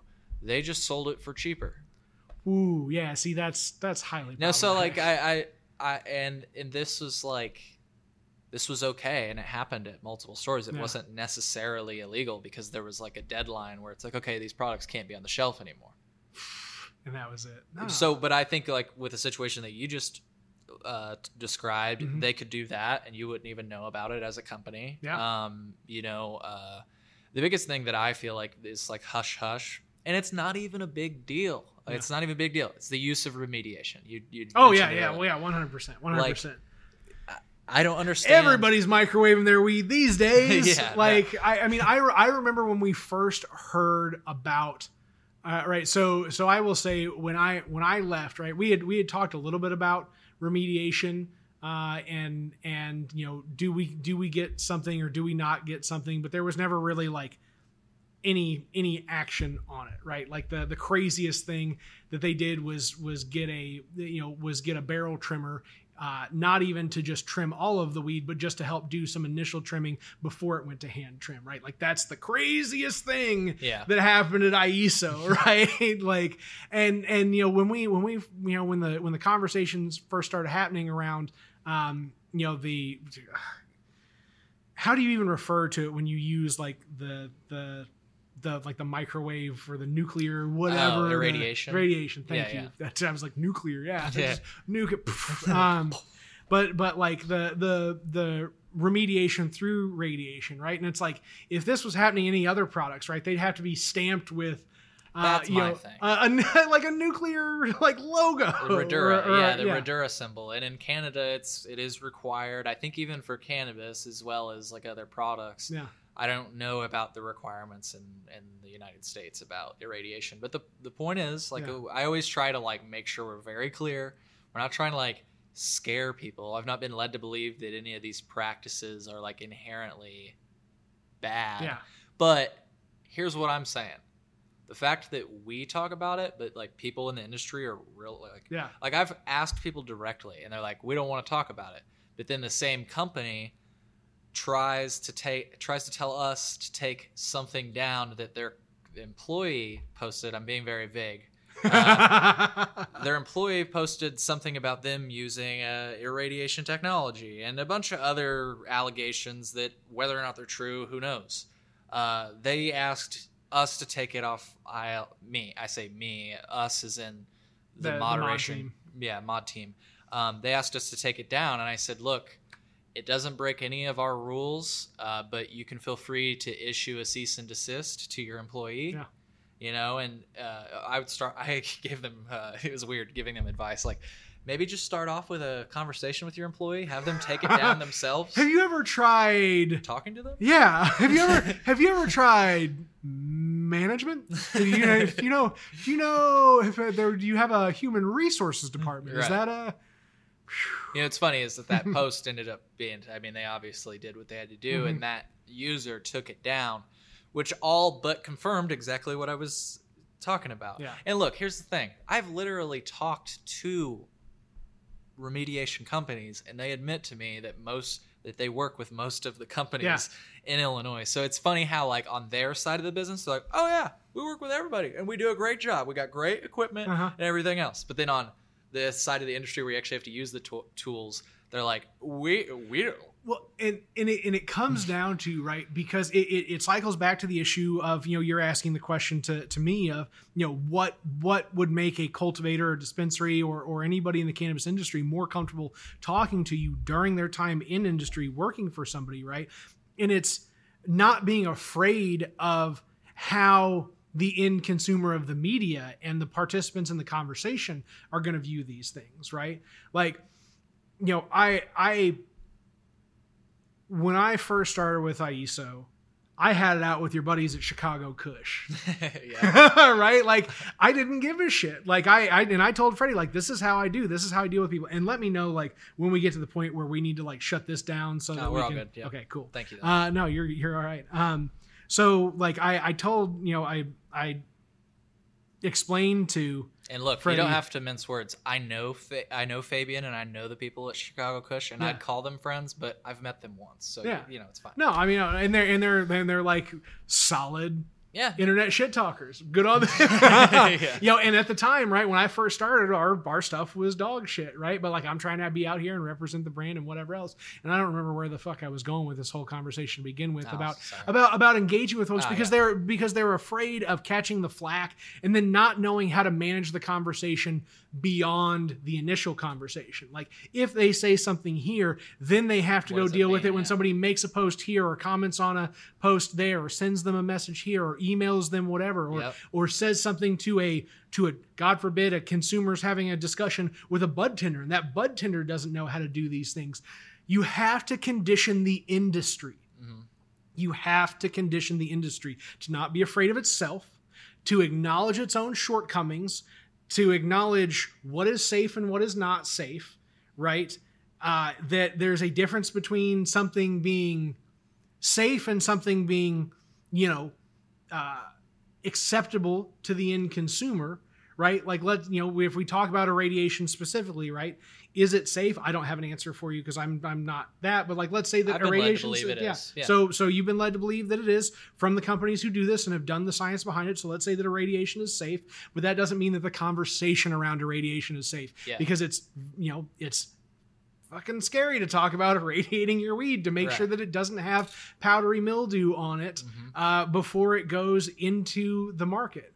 Right. And that's, you know, and it's tough. Like it's tough that, like, literally what the cannabis industry is fighting is a little bit of mold and a little bit of bugs, right? Like that's the fight. That's what you're fighting, some mold and you're fighting some bugs, and you simply don't have the processes in place yet to do a, you know, meat packing facility level job of making sure everything's, you know, managed and clean to the extent that these issues don't happen, right? That you don't have bug infiltration or you don't have mold infiltration or whatever it may be, right? So again, this just goes back into the work that Kyle does, is that it's, you know, the idea to, you know, fix it before it's ever a problem, right? Make sure that you're managing your processes on the front end and finding the right products that can service the plant in the right way, right? Because that's the other issue, right? I mean, my God, all of the chemicals that go into growing cannabis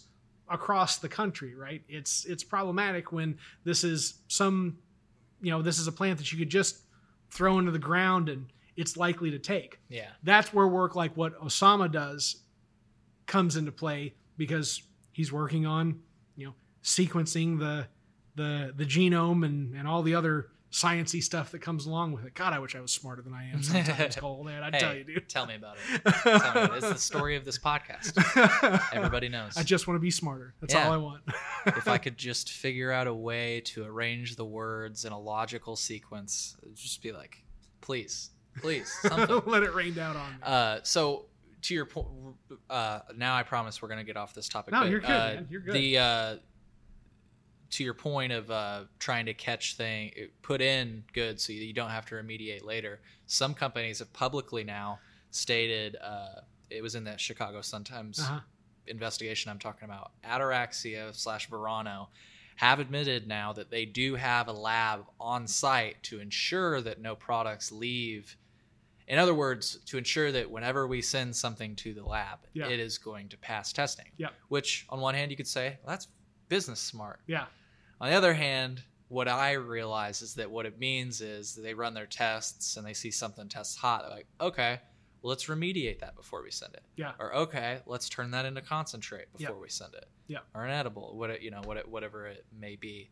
I truly think that in that regard, and this is like, again, it makes business sense. I truly think that I've talked about the license holders, they've made it so that it's a lossless industry. So yeah, if you test something bad, as we've talked about on the podcast, the state actually gives you an opportunity to remediate that into concentrate. You know, that's interesting that you use, and I hadn't thought of that phrase ever. Just brilliant. Lossless industry. Yeah. Right. And don't get me wrong, right? You know, lossless industry is good across the board, right? It's kind of the use every part of the hog concept. I mean, you can't argue with that too much. As it was coming from an environmental standpoint, it would like feel bad. Like, you just throwing that shit out. Like, there's got to be something. Right. You know. Right. So I get it. Yeah. But I think it's something that when I thought about it that way, I was like, they really don't lose anything. Like, so for example, if you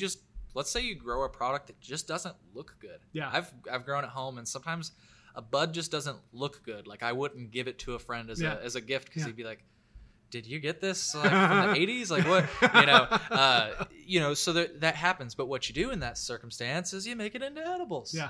You make it into concentrate. Yep. Make it prettier. That's it. That's all it is. It's finding a place to shift it on down the road to. Yeah. Oh my gosh. Yeah. No, that's crazy stuff. I think you're gonna like the last thing I have planned for today. You've got something planned. No, I didn't really have it planned. I thought it would be a good little conversation here.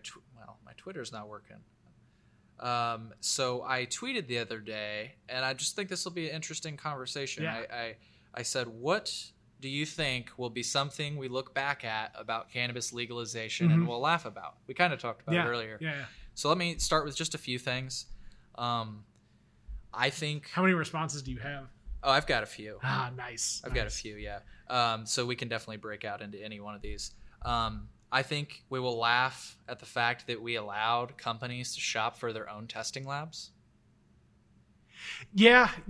So the other side of that, right, is mandating what product somebody uses for their verification, right? Like BioTrack, right? Like BioTrack is the state mandated software to which everything is managed through on the back end of that. I think if there is, and I'm not just some, competition yields the best results all of the time type of player, but in that sense, right? It's like BioTrack sucks. BioTrack is like really tough to navigate, and I'm somebody who never really had to deal with it. I just had to watch people deal with it, and like every now and then. But like, I think the same thing that can be said for labs. Like, if it was mandated that, all cannabis cultivators had to use a particular lab in a particular way, that it could be just as rife for problems as getting to, buy your own lab or shop for your own lab or whatever else. So I can see it, yes. But on the other side, I also see the other side of what it looks like when you regiment who you're required to work with. Well, I just wonder, like, with alcohol, and I know that, it's not... Look, doing drugs is not inherently healthy all the time. I've made this point. People don't like it, but it's like, you were talking about healthy earlier. But it is inherently human. Yeah, absolutely. But we were talking about, like, a safe product and everything else. And what I think we mean by that is like it doesn't have heavy metals, toxins, mold, with some of the things we've talked about. But when it comes down to it, lighting something on fire and inhaling it. But we don't have any additional adverse components to it, right? It's the same thing with alcohol, right? We understand that alcohol is poison to the body, right? But we don't have like formaldehyde in our alcohol for preservation of some whatever, right? Like that's what we're looking for here is just, the standards between the safety that we implement for consumption's sake or the safety that we have. Yeah. So we've established that, but like, here's my thing about the labs. I see what you're saying. Like, I definitely think on the other side, if we had one lab, that there'd still be room for things to go really wrong. Yeah. But I just wonder, like it just seems like we hear how ripe with fraud testing is, and I just wonder what the solution is. I mentioned this in my conversation with Buck that I've heard that, if you really want to get an honest readout on your cannabis, take it to a DEA lab because they have nothing to prove. And then get a pair of handcuffs to go with it. Well, of course. Right. But I just wonder like if there's some back to my point about alcohol and tobacco. Can I say something real quick? Sure. These seats that I purchased that I have not sat in yet to go with this pub table because this pub table is a little bit too tall suck. Yeah. And I'm sorry. This seat is garbage. I've been trying to be comfortable this whole conversation and they've just been not good. So I apologize to you for an uncomfortable seat. I'm impressed that maybe when I watch this back, my posture won't be as well, but I was afraid I was going to be like this the whole time because this is how I sit. Yeah. Oh, I forgot to go. Yeah. No, I've been here the whole time. Yeah, this is how I sit. So, but with alcohol and tobacco, you're getting a safe product. We've established that no drug use is safe, and we're okay with that, right? Yeah. Adults have the ability to engage in risks in America, right? It's part of what's great about freedom. Yeehaw. Freedom. Yeah. Give me an eagle. That's right. Anyway, that's the second bird sound I've made this podcast. Let's see if I can go for a three-peat before this bad boy is done. Anywho, continue. So, like, it seems like there's no, like, now granted, the number of companies that are like actually participating in alcohol and tobacco are like, it's a small number, and I truly believe that it's like, how are we going to avoid that with cannabis? Like if you look at the landscape of other brands. So what's going to have to happen is something like, craft grow. You're gonna have major players and you're gonna have just craft like with players. the craft grow. Just up the road here, maybe 15, 20 miles in Murfreesboro is Big Muddy Brewing. And I actually talked to, my goodness, I can't remember his name now just off the top of my head. I want to say Doug, but I'm not 100% on that, so don't quote me. But the gentleman who founded Big Muddy Brewing a little over a decade ago and like went and fought for craft distribution rights to be able to be like to brew smaller batches of beer and get it to market without having to participate in like the strictly held and managed distribution system that exists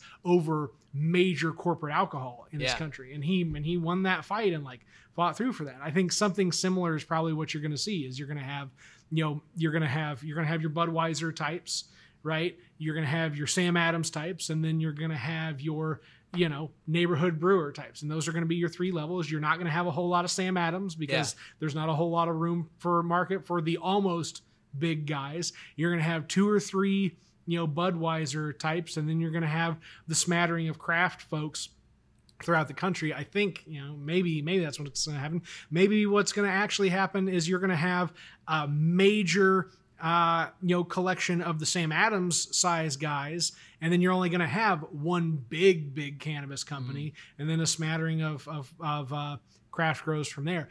There is no way to tell, in my mind, what like 20 years from now in cannabis looks like, because I mean, if standards are put in place to favor the little guy over the big guy, there could be a major shift, right? What happens when federal legalization comes down the pipeline, and who does that benefit most of all? Yeah, and I think that's one of the core debates that the cannabis movement's having right now. And I think that people that are true to the cannabis movement would say, of course, we're for home grow, but I think that a lot of people in the business are starting to Mm-hmm. gain this opposition to home grow. Because they see how it would conflict with their bottom line. Because I think that the way that the future looks is, like you say, there's going to be brands that you can expect to see at any store. Mm-hmm. So if I go to any store that I expect to sell alcohol, I know I'm going to see You're Bud good, Light, yeah. Miller Lite, Yeah. Busch Light, Yeah. Sam Adams. But there may also be a selection of, some craft brew beer from Carbondale. Or if you're going to Champagne, they've got Blind Pig. Let's Blind go with Blind Pig. Pig. Yeah, there you go. The Blind Pig. Bryce Solano. There's an old school freaking Champagne comedy shout out There to you go go. to. I hope you're doing well, buddy. I haven't seen you in years, so neither here nor there. I'm just now I'm just abusing the platform. No, I'm so you're sorry. okay. You're okay. So, but I was to wrap up the testing labs point, and then we can go to some other fun ones. It just seems that, like, with alcohol and tobacco or whatever product you name, I don't know who regulates it. It's FDA? I don't know, but it just seems like there's not. Yeah. First of all, there's not a competition to have the highest numbers, Mm-hmm. which is something we might talk about. Yeah. The highest numbers, that's not really the way to shop. Oh my God, yeah. But dude. because think about it, you don't shop that way for alcohol. Yeah. You don't, because if you did, then you'd always be going and buying what's that stuff people use to clean? Everclear. Yeah. Then you'd be buying. Everybody would buy Everclear. Yeah. That's how but we don't buy alcohol that way, and That's the right way to look at it. Yeah. I mean, it is because here's the deal, right?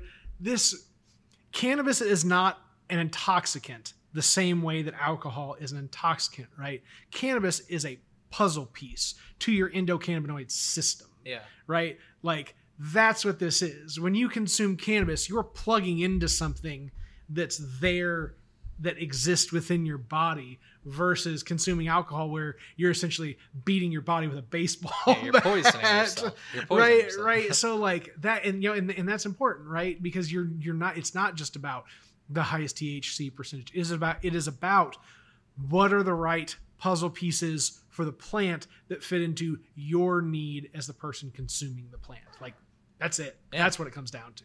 Yeah. Well said. All right, so let's see some of these other tweets. The fact that cannabis is sold by Indica Sativa Hybrid. So this all go back to Osama on, because he's the scientist guy in all this. He will tell you, if you talk to him, and I hope that we bump into him on our way out the building today, that every cannabis plant that we recognize as cannabis, whether it's hemp or whether it's cannabis as we see it, whatever we refer to it as, that all of these things fall under the family of cannabis sativa Et al. Something like that. Yeah, right. That's it. Everything is cannabis sativa, and our labeling of sativa, indica, hybrid is, it's a little bit at a loss of accuracy, but you're trying to communicate something to folks, right? And if you don't have a better way of communicating with it, the other thing, right, is that this is already like common nomenclature, like, so it's hard to break away from it, right? Simply because it's now there. It's ingrained in people's minds that indica is couch. If I have to hear one more freaking TV news anchor get high on the freaking newscast and talk about couch, I'm gonna lose my mind, right? But like, that's, they're all people are trying to do with that is set an expectation, like Goldilocks with the porridge. This one's too hot, this one's too cold, this one's just right. Yeah.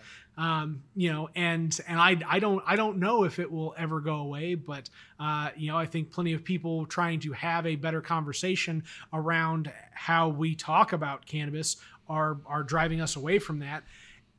Guys like you and I, folks that work in industry, folks that just love the plant in general and spend their time thinking about this more than average Sally Joe Bob, whoever, from just coming across from Missouri to pick up a jar of something. They're never gonna care about this until the conversation is at a critical mass of meaning that it just changes the way that they have to talk about it, right? Yeah. Because all they want is the effect. All they want is the end result of the product. They're not really that worried about how are we naming cannabis, but as it starts from the ground up of people that that make decisions and have influence on industry. Eventually that influence from the inside out will hopefully lead to better classifications of, of cannabis in the way that we want to consume it. Yeah. Right. Freddie always had a spiel for me about how you can't label an edible an indica, a sativa, or a hybrid, because once it's gone through that process as part of the edible, it's just fucking the weed. Yeah. And again, I'm not smart enough to recall exactly everything that he said, but he had a very He didn't say when you put it in the edible, it's just the fucking weed. Yeah, he didn't say it exactly like that. I'm sure it was much better crafted than that. But anyway, next tweet. Let's keep. Okay. I don't want to not get through some of these because I'm super interested. This is good. So I'm gonna quickly wrap back around. So hear me out on this one. Somewhat related to what I just talked about, claims about terpenes, i.e. myrcene will make you calm, limonene will relax your thigh muscles, guanine cures cancer. Of course, none of those claims have actually, I don't think they've actually been made, but let me just wrap back around to indica sativa hybrid for a moment, and I want to give you like an interaction I had, and then I want to like see what you think about like my takeaway from this. So, my co-host, who used to be a bud tender, Justine. Yep, Justine. Hello, Justine. Hello. So she has told me that the things that I talk about on my show would make her job as a bud tender very hard. Yes. And I said, exactly. Yes. And I don't mean that I started this show to put bud tenders out of work. I started this show to put bud tenders out of work. No, what I'm trying to say is that exactly. Indica sativa hybrid, terpenes, all these little buzzwords that we're throwing around with confidence, they're used to sell product to people. Yeah. But here's my thing. I want them to have more depth. That's like my interest in it. Like I want it to stand I want it to have ground to stand on. I don't want it to be able to wither under my scrutiny. Like I just bought how are big concepts like these that are being put on posters in dispensaries and campaigned essentially by major corporations? How am I able to easily dismantle these frankly myths? I'm not even going to miss. No, there's nothing easy about dismantling myths. You just have to keep having the conversation and hope that eventually that conversation, again, I go back to the critical mass concept, grows to the point at which the people that you have influenced in your immediate circle then influence their circle, and it just exponentially grows. And because you have introduced the language, now that is the language that exists, right? The concept of 420 is a great example of that, right? 420 has not always been part of cannabis culture, man. Like 420 is only several decades old, right? And weed's been around much longer than just, the 1970s. So you're telling me that like in Abraham Lincoln's day, he didn't say, "Oh, what's the proper time?" Because that's how they asked time. He's like, "It's 420." They blaze it. What did? Oh my God! I made a post for President's Day, just playing around. I can't believe Freddie even gave me the okay to do this. I made it kind of jokingly. He was like, "Yeah, post that," and I was like, it was something like a nation divided among itself must break it down and roll it up, or something just goofy. I did a George Washington one that was like, I chopped the cherry tree and I smoked the cherry kush, or like it's just goofy things. But yeah, no, that's yeah. I just think that the way that we sell cannabis is the way that we sell cannabis, and that maybe soon in the future we'll have an honest conversation about what everything means. Well, and because you think about where it comes from in the traditional market of your guy always being like, "Man, I got the best shit," right? Like now, like that particular. This is an interesting thing that may or may not be in the tweet somewhere, right? But now let's talk about how the traditional market moved into this regulated market, and understanding like what are some of the layovers of that. And I think that showmanship in presentation that may not necessarily have factual basis is one of the things that is a layover from the traditional market, right? Yeah. That this is how people are accustomed to talking around and about the plant. So we're just going to keep going because this is what people are comfortable with already. Yeah. And I'd go even so far as to say that, especially in Illinois, bud tenders, and look, like I don't like saying these things, but they are glorified cashiers. Oh, let's hold on real quick. Let's do another plug for Seed Talent. You're welcome, Freddie. I'll send you a bill for this. You too, Kurt. You guys are doing great.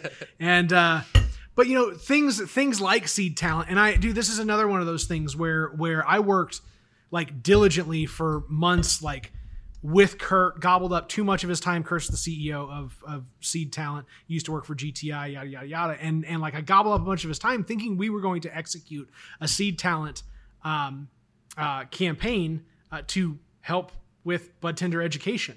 And we just never got it to fruition. But it's tools like these, right, that acclimate a broad knowledge base into a single location and then point it at industry, specifically for bud tenders and other folks that are at the front of selling here.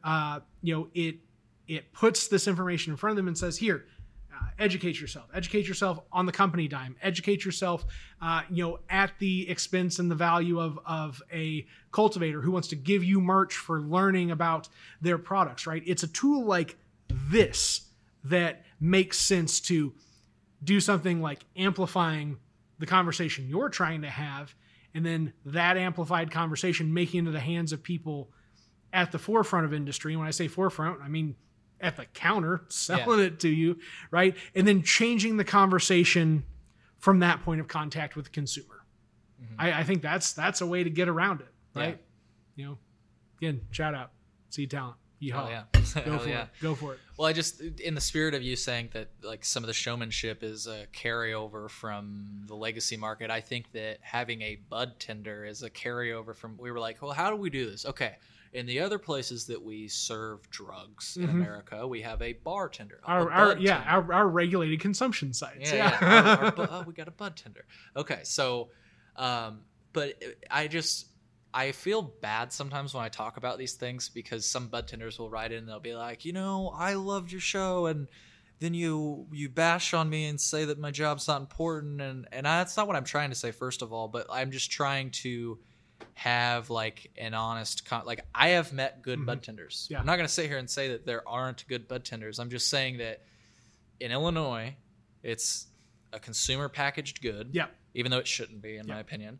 It is a consumer packaged good, and so the bud tender can provide you some good perspective, and I think they did the work that IL Trees does back in the day. I'm going to switch to your camera so I can go charge my phone real quick. Keep talking. No problem. But I think that like bud tenders do what IL Trees does, in that they were able to tell a patient or a customer like what to expect, right? And but now that we have IL Trees and that we have the internet and other people are starting to create cannabis podcasts and cannabis content, I just think that, it's possible that, unfortunately, the way that this industry is currently set up, that position could go by the wayside. And we're starting to see that with the installation of touch screens at dispensaries. There's not even a human. You don't even interact with a human anymore. Well, yeah, and I'm not saying that's right. I'm just saying that there's no other real way for this to evolve, I think. I just figured out how to sit in this chair after sitting in it uncomfortably for like the past. Were you sitting in it wrong? Yeah, well, I've got a big old butt that just needed to sit in it differently than where it was.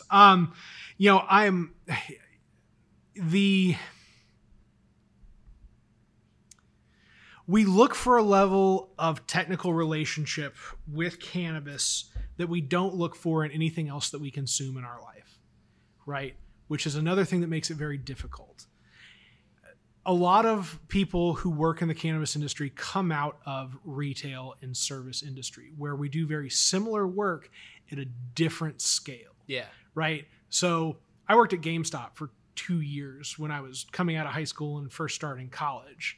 And you have a target in the middle of your forehead that a customer shoots at when they walk into your door, whether they're somebody who is completely uneducated or is much more knowledgeable or thinks they're much more knowledgeable than you. And in that sense, I can understand where, the difficulty of a bud tender's job as just a traditional employee is even harder. Right. Right. Than any other industry. Add to that the expectation for bud tenders to wrap their identity into their work. Yes. For what is essentially minimum or near minimum wage. Right. Right. The expectation to bring every fiber of your being to work because you are presenting yourself as a representation, not of just the business, not of just yourself, but as the cannabis industry as a whole, because you are the bud tender. You are representative of, the front line of efforts in, legalizing and bringing cannabis to market and making it a social norm. And so people take a lot of pride in that. And I would really say that probably a lot of our larger corporate entities take too much advantage of that, right? And then don't give their employees the tools, right, to navigate this environment. That's what I was really, Seed talent, give them tools. Anyway, sorry, I'm done. I'm done. Okay. Freddie, you owe me for this podcast, bro. You owe me. He was so excited. I talked to him just a day or two ago, and he was like, and when I told him we were doing the podcast today, he was like, "Oh my gosh, you gotta send it to me right when it's done." I was like, "You'll get it, Freddie. You'll get it, man. Don't worry." Yeah, no, that's a good way of putting it. Like I've tried to find a way to like speak clearly to the bud tenders to say that like this isn't what I want. It just seems like you're set up for failure. Yeah. Like I don't know what other and I feel for you. Like I actually feel for you because like I mentioned, I don't know if I mentioned it in this show. I was just in Colorado and I realized I was talking to a bud tender. And he was showing me some good weed and everything. And I was like, hey, man, do you have anything that just smells like it's like skunky? Yeah. Like, I know that you have a bunch of fruity stuff, and that's really cool. It's honestly really awesome. Like, he showed me some things that smells like Captain Crunch. That smells like lemons. Yeah. That smells like berries, right? That's super cool. Yeah. But I was just looking for classic weed, just skunky, obnoxious weed. And I asked him that, and he was taken aback. And I was like, oh, my bad. Like, I realized I asked it because I was like, do you have any weed that it's just skunky? It just smells like skunk. And he like turned around and looked at this wall of like 72 strains. And he was just like, oh, and I was like, oh, I'm sorry, man. I feel like that was a really tough question. Let me rein it in a little bit. What are some favorites that you've had? Yeah. Just try to like make their job a little bit easier because I have some compassion for it. It's like when he turned around, I like saw his body language. He's like, I was like, "Did you have anything that smells like skunk?" He just turns around and looks at the wall, and it's just like, "Do we? I don't fucking know what we have in here today." Hello, it's there, man. Yeah. It's there. Well, and I think the compassion component is another thing, right? Because it just doesn't. The industry feels like a meat grinder, and there is no compassion from any direction for the people that are, again, at that front line doing the bud tender work, right? There's not a lot of compassion, from the corporate vertical, and there's not a lot of compassion from the consumer across the counter. They're between a rock and a hard right? place. They're told to show up with everything that they could possibly have, put it all on the table, and then just put it on the shelf when they leave, when they're done with their shift, and it's. Yeah, man, it's frustrating. And I think that, what might we really look back on in 20 years and go, maybe it's the way that we structured the front line of this whole industry to begin with. Yeah. I think that's very much the big dang light bulb. Was that the right way to go about this? Maybe we could have had a bit more respect for the worker, and for what we ask that worker to bring to the table when they walk in the door each day, because it is more intensive than anything that fits the same working mold. It is different than any table you can wait, than any other store that you can sell across the counter for. And I have empathy for bud tenders, especially as somebody who has gotten to, live the no pun intended cushiest life in the cannabis industry, where I didn't have to go out and bust my butt in the greenhouse every day. All I had to do was sit in a chair and think of funny, snarky things to post on the internet, and then take pictures and make things look pretty and do some digital merchandising. Like the effort that I put in was effort that came from, being a skilled marketer, not from having to exert myself and really like invest emotionally and physically in the work that I did. Whereas people who are bud tenders, people who are cultivating the plants, these people have to put their bodies and their minds on the line to deliver an end product for everybody's enjoyment. Yeah. And it's taxing. It is. Well, let's keep going. Machine gun through right, these, boom, and boom, we'll boom. wrap up. I'll give you yeses and nos as you go down. Possession limits. In the future, cannabis will be treated like beer or any other amenity. In other words, no limit to the amount you may possess or purchase. God, I hope it happens. I'd hope so. Yeah. But I don't see it happening. Yeah. Which is unfortunate. Here I'll be able to practice my off-mic yell, which I There you really go. appreciate in comedy. Cash only in the future will be allowed to rack up credit card debt on booze, cannabis, and cigarettes. America, fuck yeah! I don't know. Banking's a major complexity within this industry, and I don't know that even once banking is fully established and legal and manageable and whatever else that because you've got so many different stages of processing a transaction that I don't know that facilitation between the purchaser and the in-banking institution with the 8 different other entities that touch on that transaction and take their cut, that if just one of those links in the chain continues to be broken, won't allow for anything but a consumer cash transaction industry to exist. Yeah. A B2B banking situation, yeah, that's inevitable. But anything that's but a credit card purchase at a dispensary may never be a thing. Yeah. I don't know. So back in the day, you said links, and it made me think of something. It relates to credit cards. I figure I'm past the statute of limitations on this. It's not like I did anything illegal. Cresco may have, though. Let's see, though. There's a company called Lynx, Lynx. Lynx. I know that. Yeah, I'm sure. sorry. I'm not No, you're fine. sure why I'm leaning on you for the spelling, but it's Lynx, right? And so it was this card that at the time Sunnyside gave me. It was before adult use, and they said, "Here's this card. You can pair your debit card with it. You can pair your credit card with it. You load it up. You come here, you give us the card, we do the transaction, you're good to go." So, okay, I can use my credit card now. That's awesome. I love getting, rewards points and stuff, and getting into, paralyzing debt with high interest rate. No, I'm joking. But it's cool, flexibility to be able to use a credit card. I mean, you And don't so have enough student loans? No, I'm just Right. curious. I spent like $1,500 at the dispensary and never got charged for it. Huh. And Lynx is no longer around. I think if you Google them, they're currently in court for a lawsuit, probably for Dude. for what we're talking So about. here's the other thing, right? we talked about it. Like you can Google lawsuit stuff about any of these companies out there, and I'm sure that it exists in spades. I mean, again, just we go back to that transparency thing, like Yeah. that some of this stuff has to just come out in the wash for people to know. All right, were there more tweets? Yeah. Let's get. Sorry, I don't mean to get us off. No, you're good. So this is the last one. The price of cannabis and other drugs, which we've been talking about cannabis today. But the price of cannabis and other drugs have been artificially inflated as a result of drug prohibition.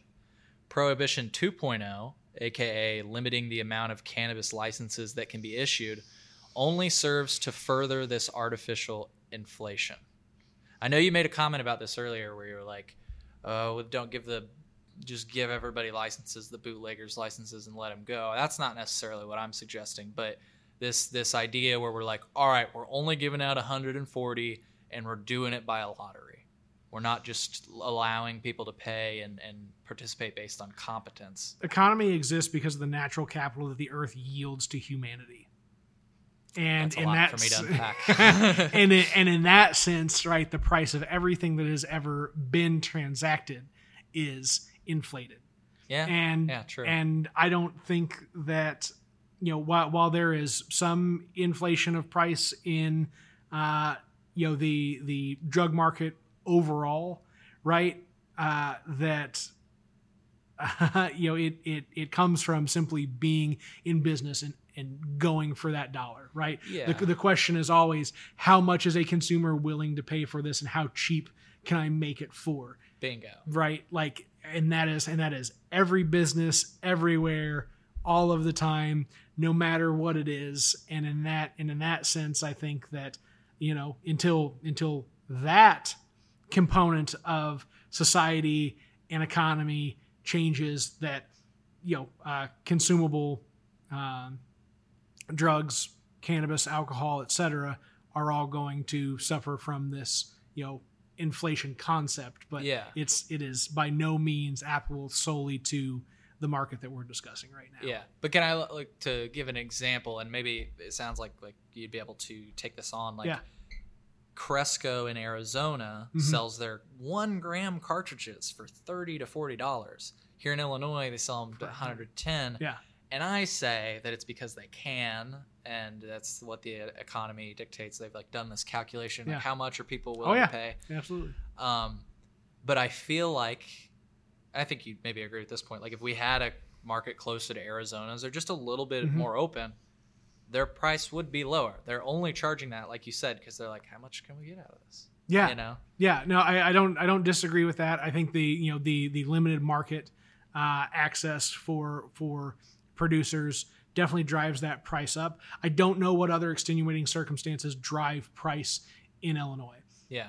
I don't know how much more it costs to do business in the cannabis industry in Illinois versus Arizona, right? I will say that you'd think with limited licensing and the capacity to scale like industry has in this state, that would encourage prices to take a downward direction, right, for the end consumer. But it doesn't, and it's simply a shame. Yeah. Right.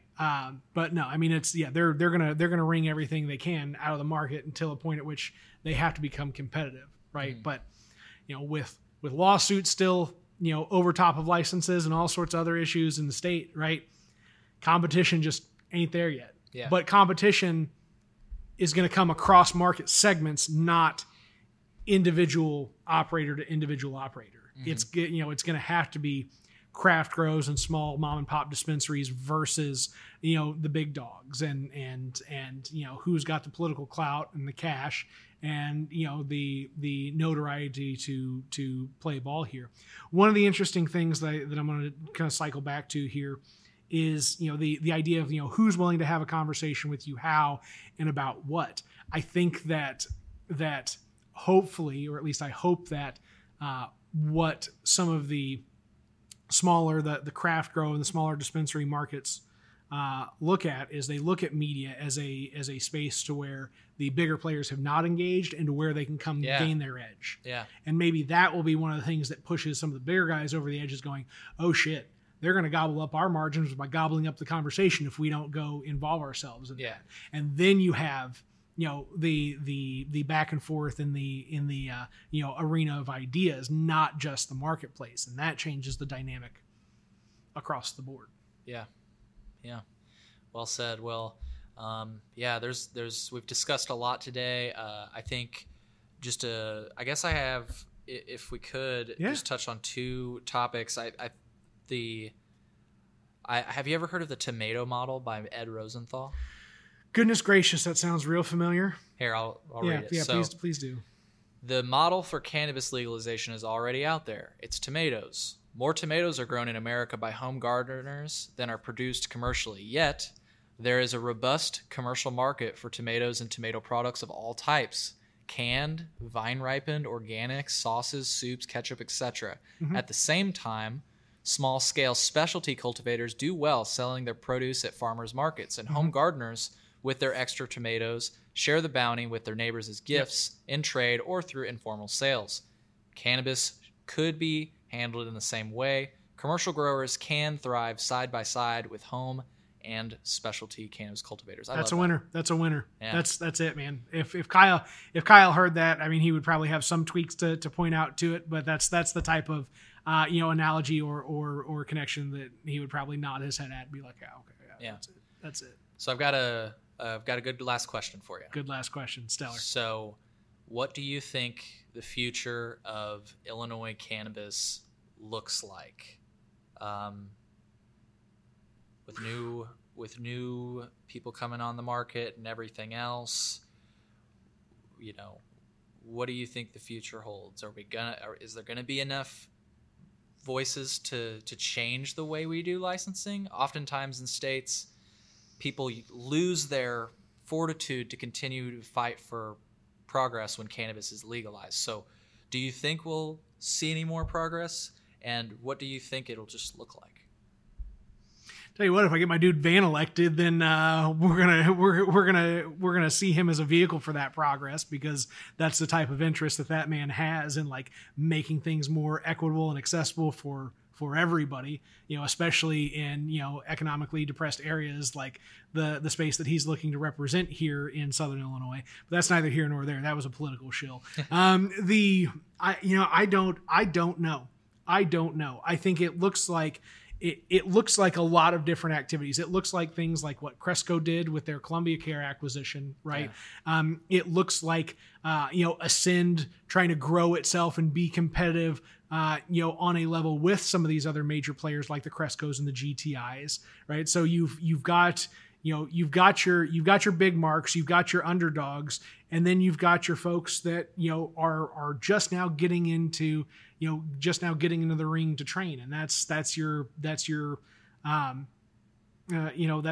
craft cultivators and your small dispensary folks. And I unfortunately think that this time that the courts have given to the challenges to all of these licenses have really sucked the capital out of a lot of these smaller operators, and that has done more to push off the craft capacity of the state, taking it from a year or two where the craft grow component of this state's cannabis economy could flourish, and pushing that out by another 5 to 10 years.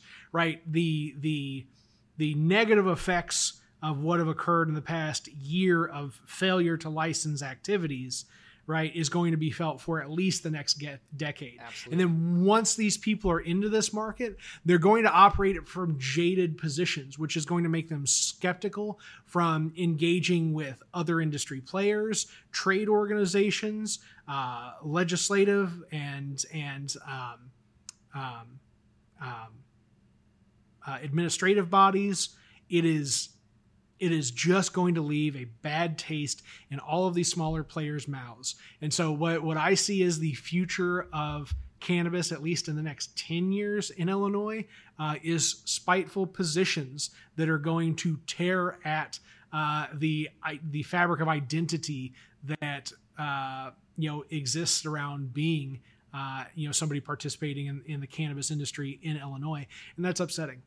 That's heavy. It is really disappointing, because I just don't think that access to market for craft growers and smaller dispensaries and these current licensees who have been tied up in the courts is a threat to the big players. Yeah. Because the big players have economy of scale and the small players have economy of relationships, and they are two very different things, and everybody can eat.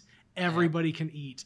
It really upsets me to see positions where it's about taking food out of each other's mouths instead of making sure that there's enough to go around for everybody. But that's not business. That's America, baby. That's not business, baby. Do you think the icing on the cake, just to go with your idea, is that the big complaint right now is I take a leap on a product, it's so expensive. So the icing on the cake, when some operators come online and put shelves on, I've always been hypothesizing that that's when you're going to see the price floor break, meaning that you're going to put even more onus on the craft grower to invest in that the social side, because they're not going to be able to compete with your pricing. Yep. And then they're going to be an even harder of a place after all of these things we just talked about. Yep. All of a sudden the price floor is going to drop, which is going to make a lot of people happy. Mm-hmm. But then it's also going to, possibly make them value some of those brands less. Yep. And the trick there becomes, that how do you manage your cost on the other side of that, right? Like what can you do as a smaller craft grow to minimize your costs to deliver your product to market at a competitive price point that competes with the folks that have the economy of scale.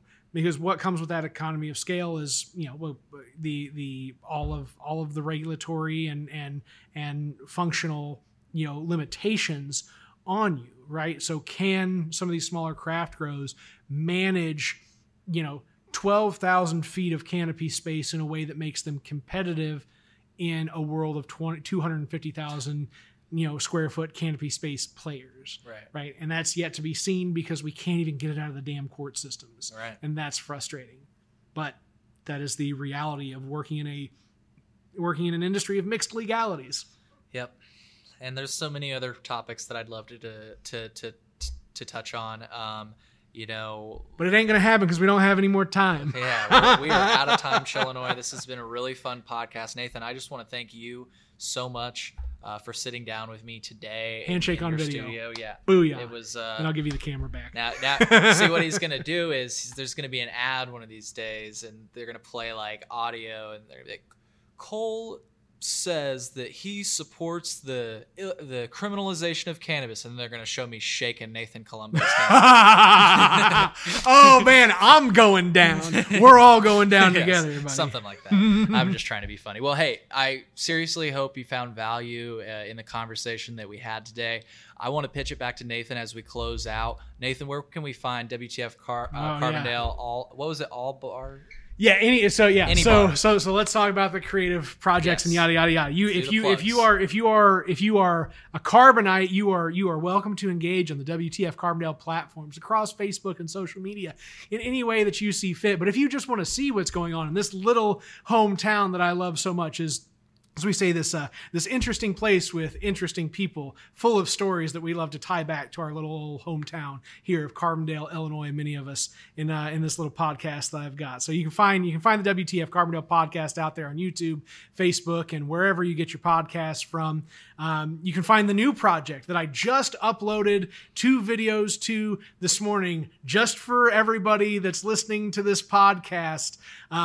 You can find Any Bar Comedy at ANYBAR Comedy across the internet as well, for comedy shorts that are filmed in a similar style to what we have filmed this particular setup here. Let's see. You can, if you really need to reach me for professional reasons, Nathan Colombo on LinkedIn is pretty accessible. I won't throw my phone number out here, but I'm accessible on the internet, y'all. So if you're anything from a cannabis company who needs some advisement on how to participate in the conversations that Cole and I have talked about today, to somebody that's that's a fellow comedian that's got a show somewhere around here that you think I could show up and film with you. I got all sorts of interest, all sorts of activity, and I would love to connect with you folks out there. Thanks for the time, Chillinois. Yeah. Thank you, man. I appreciate you hosting the party, and we'll see you next time on the Chillinois podcast.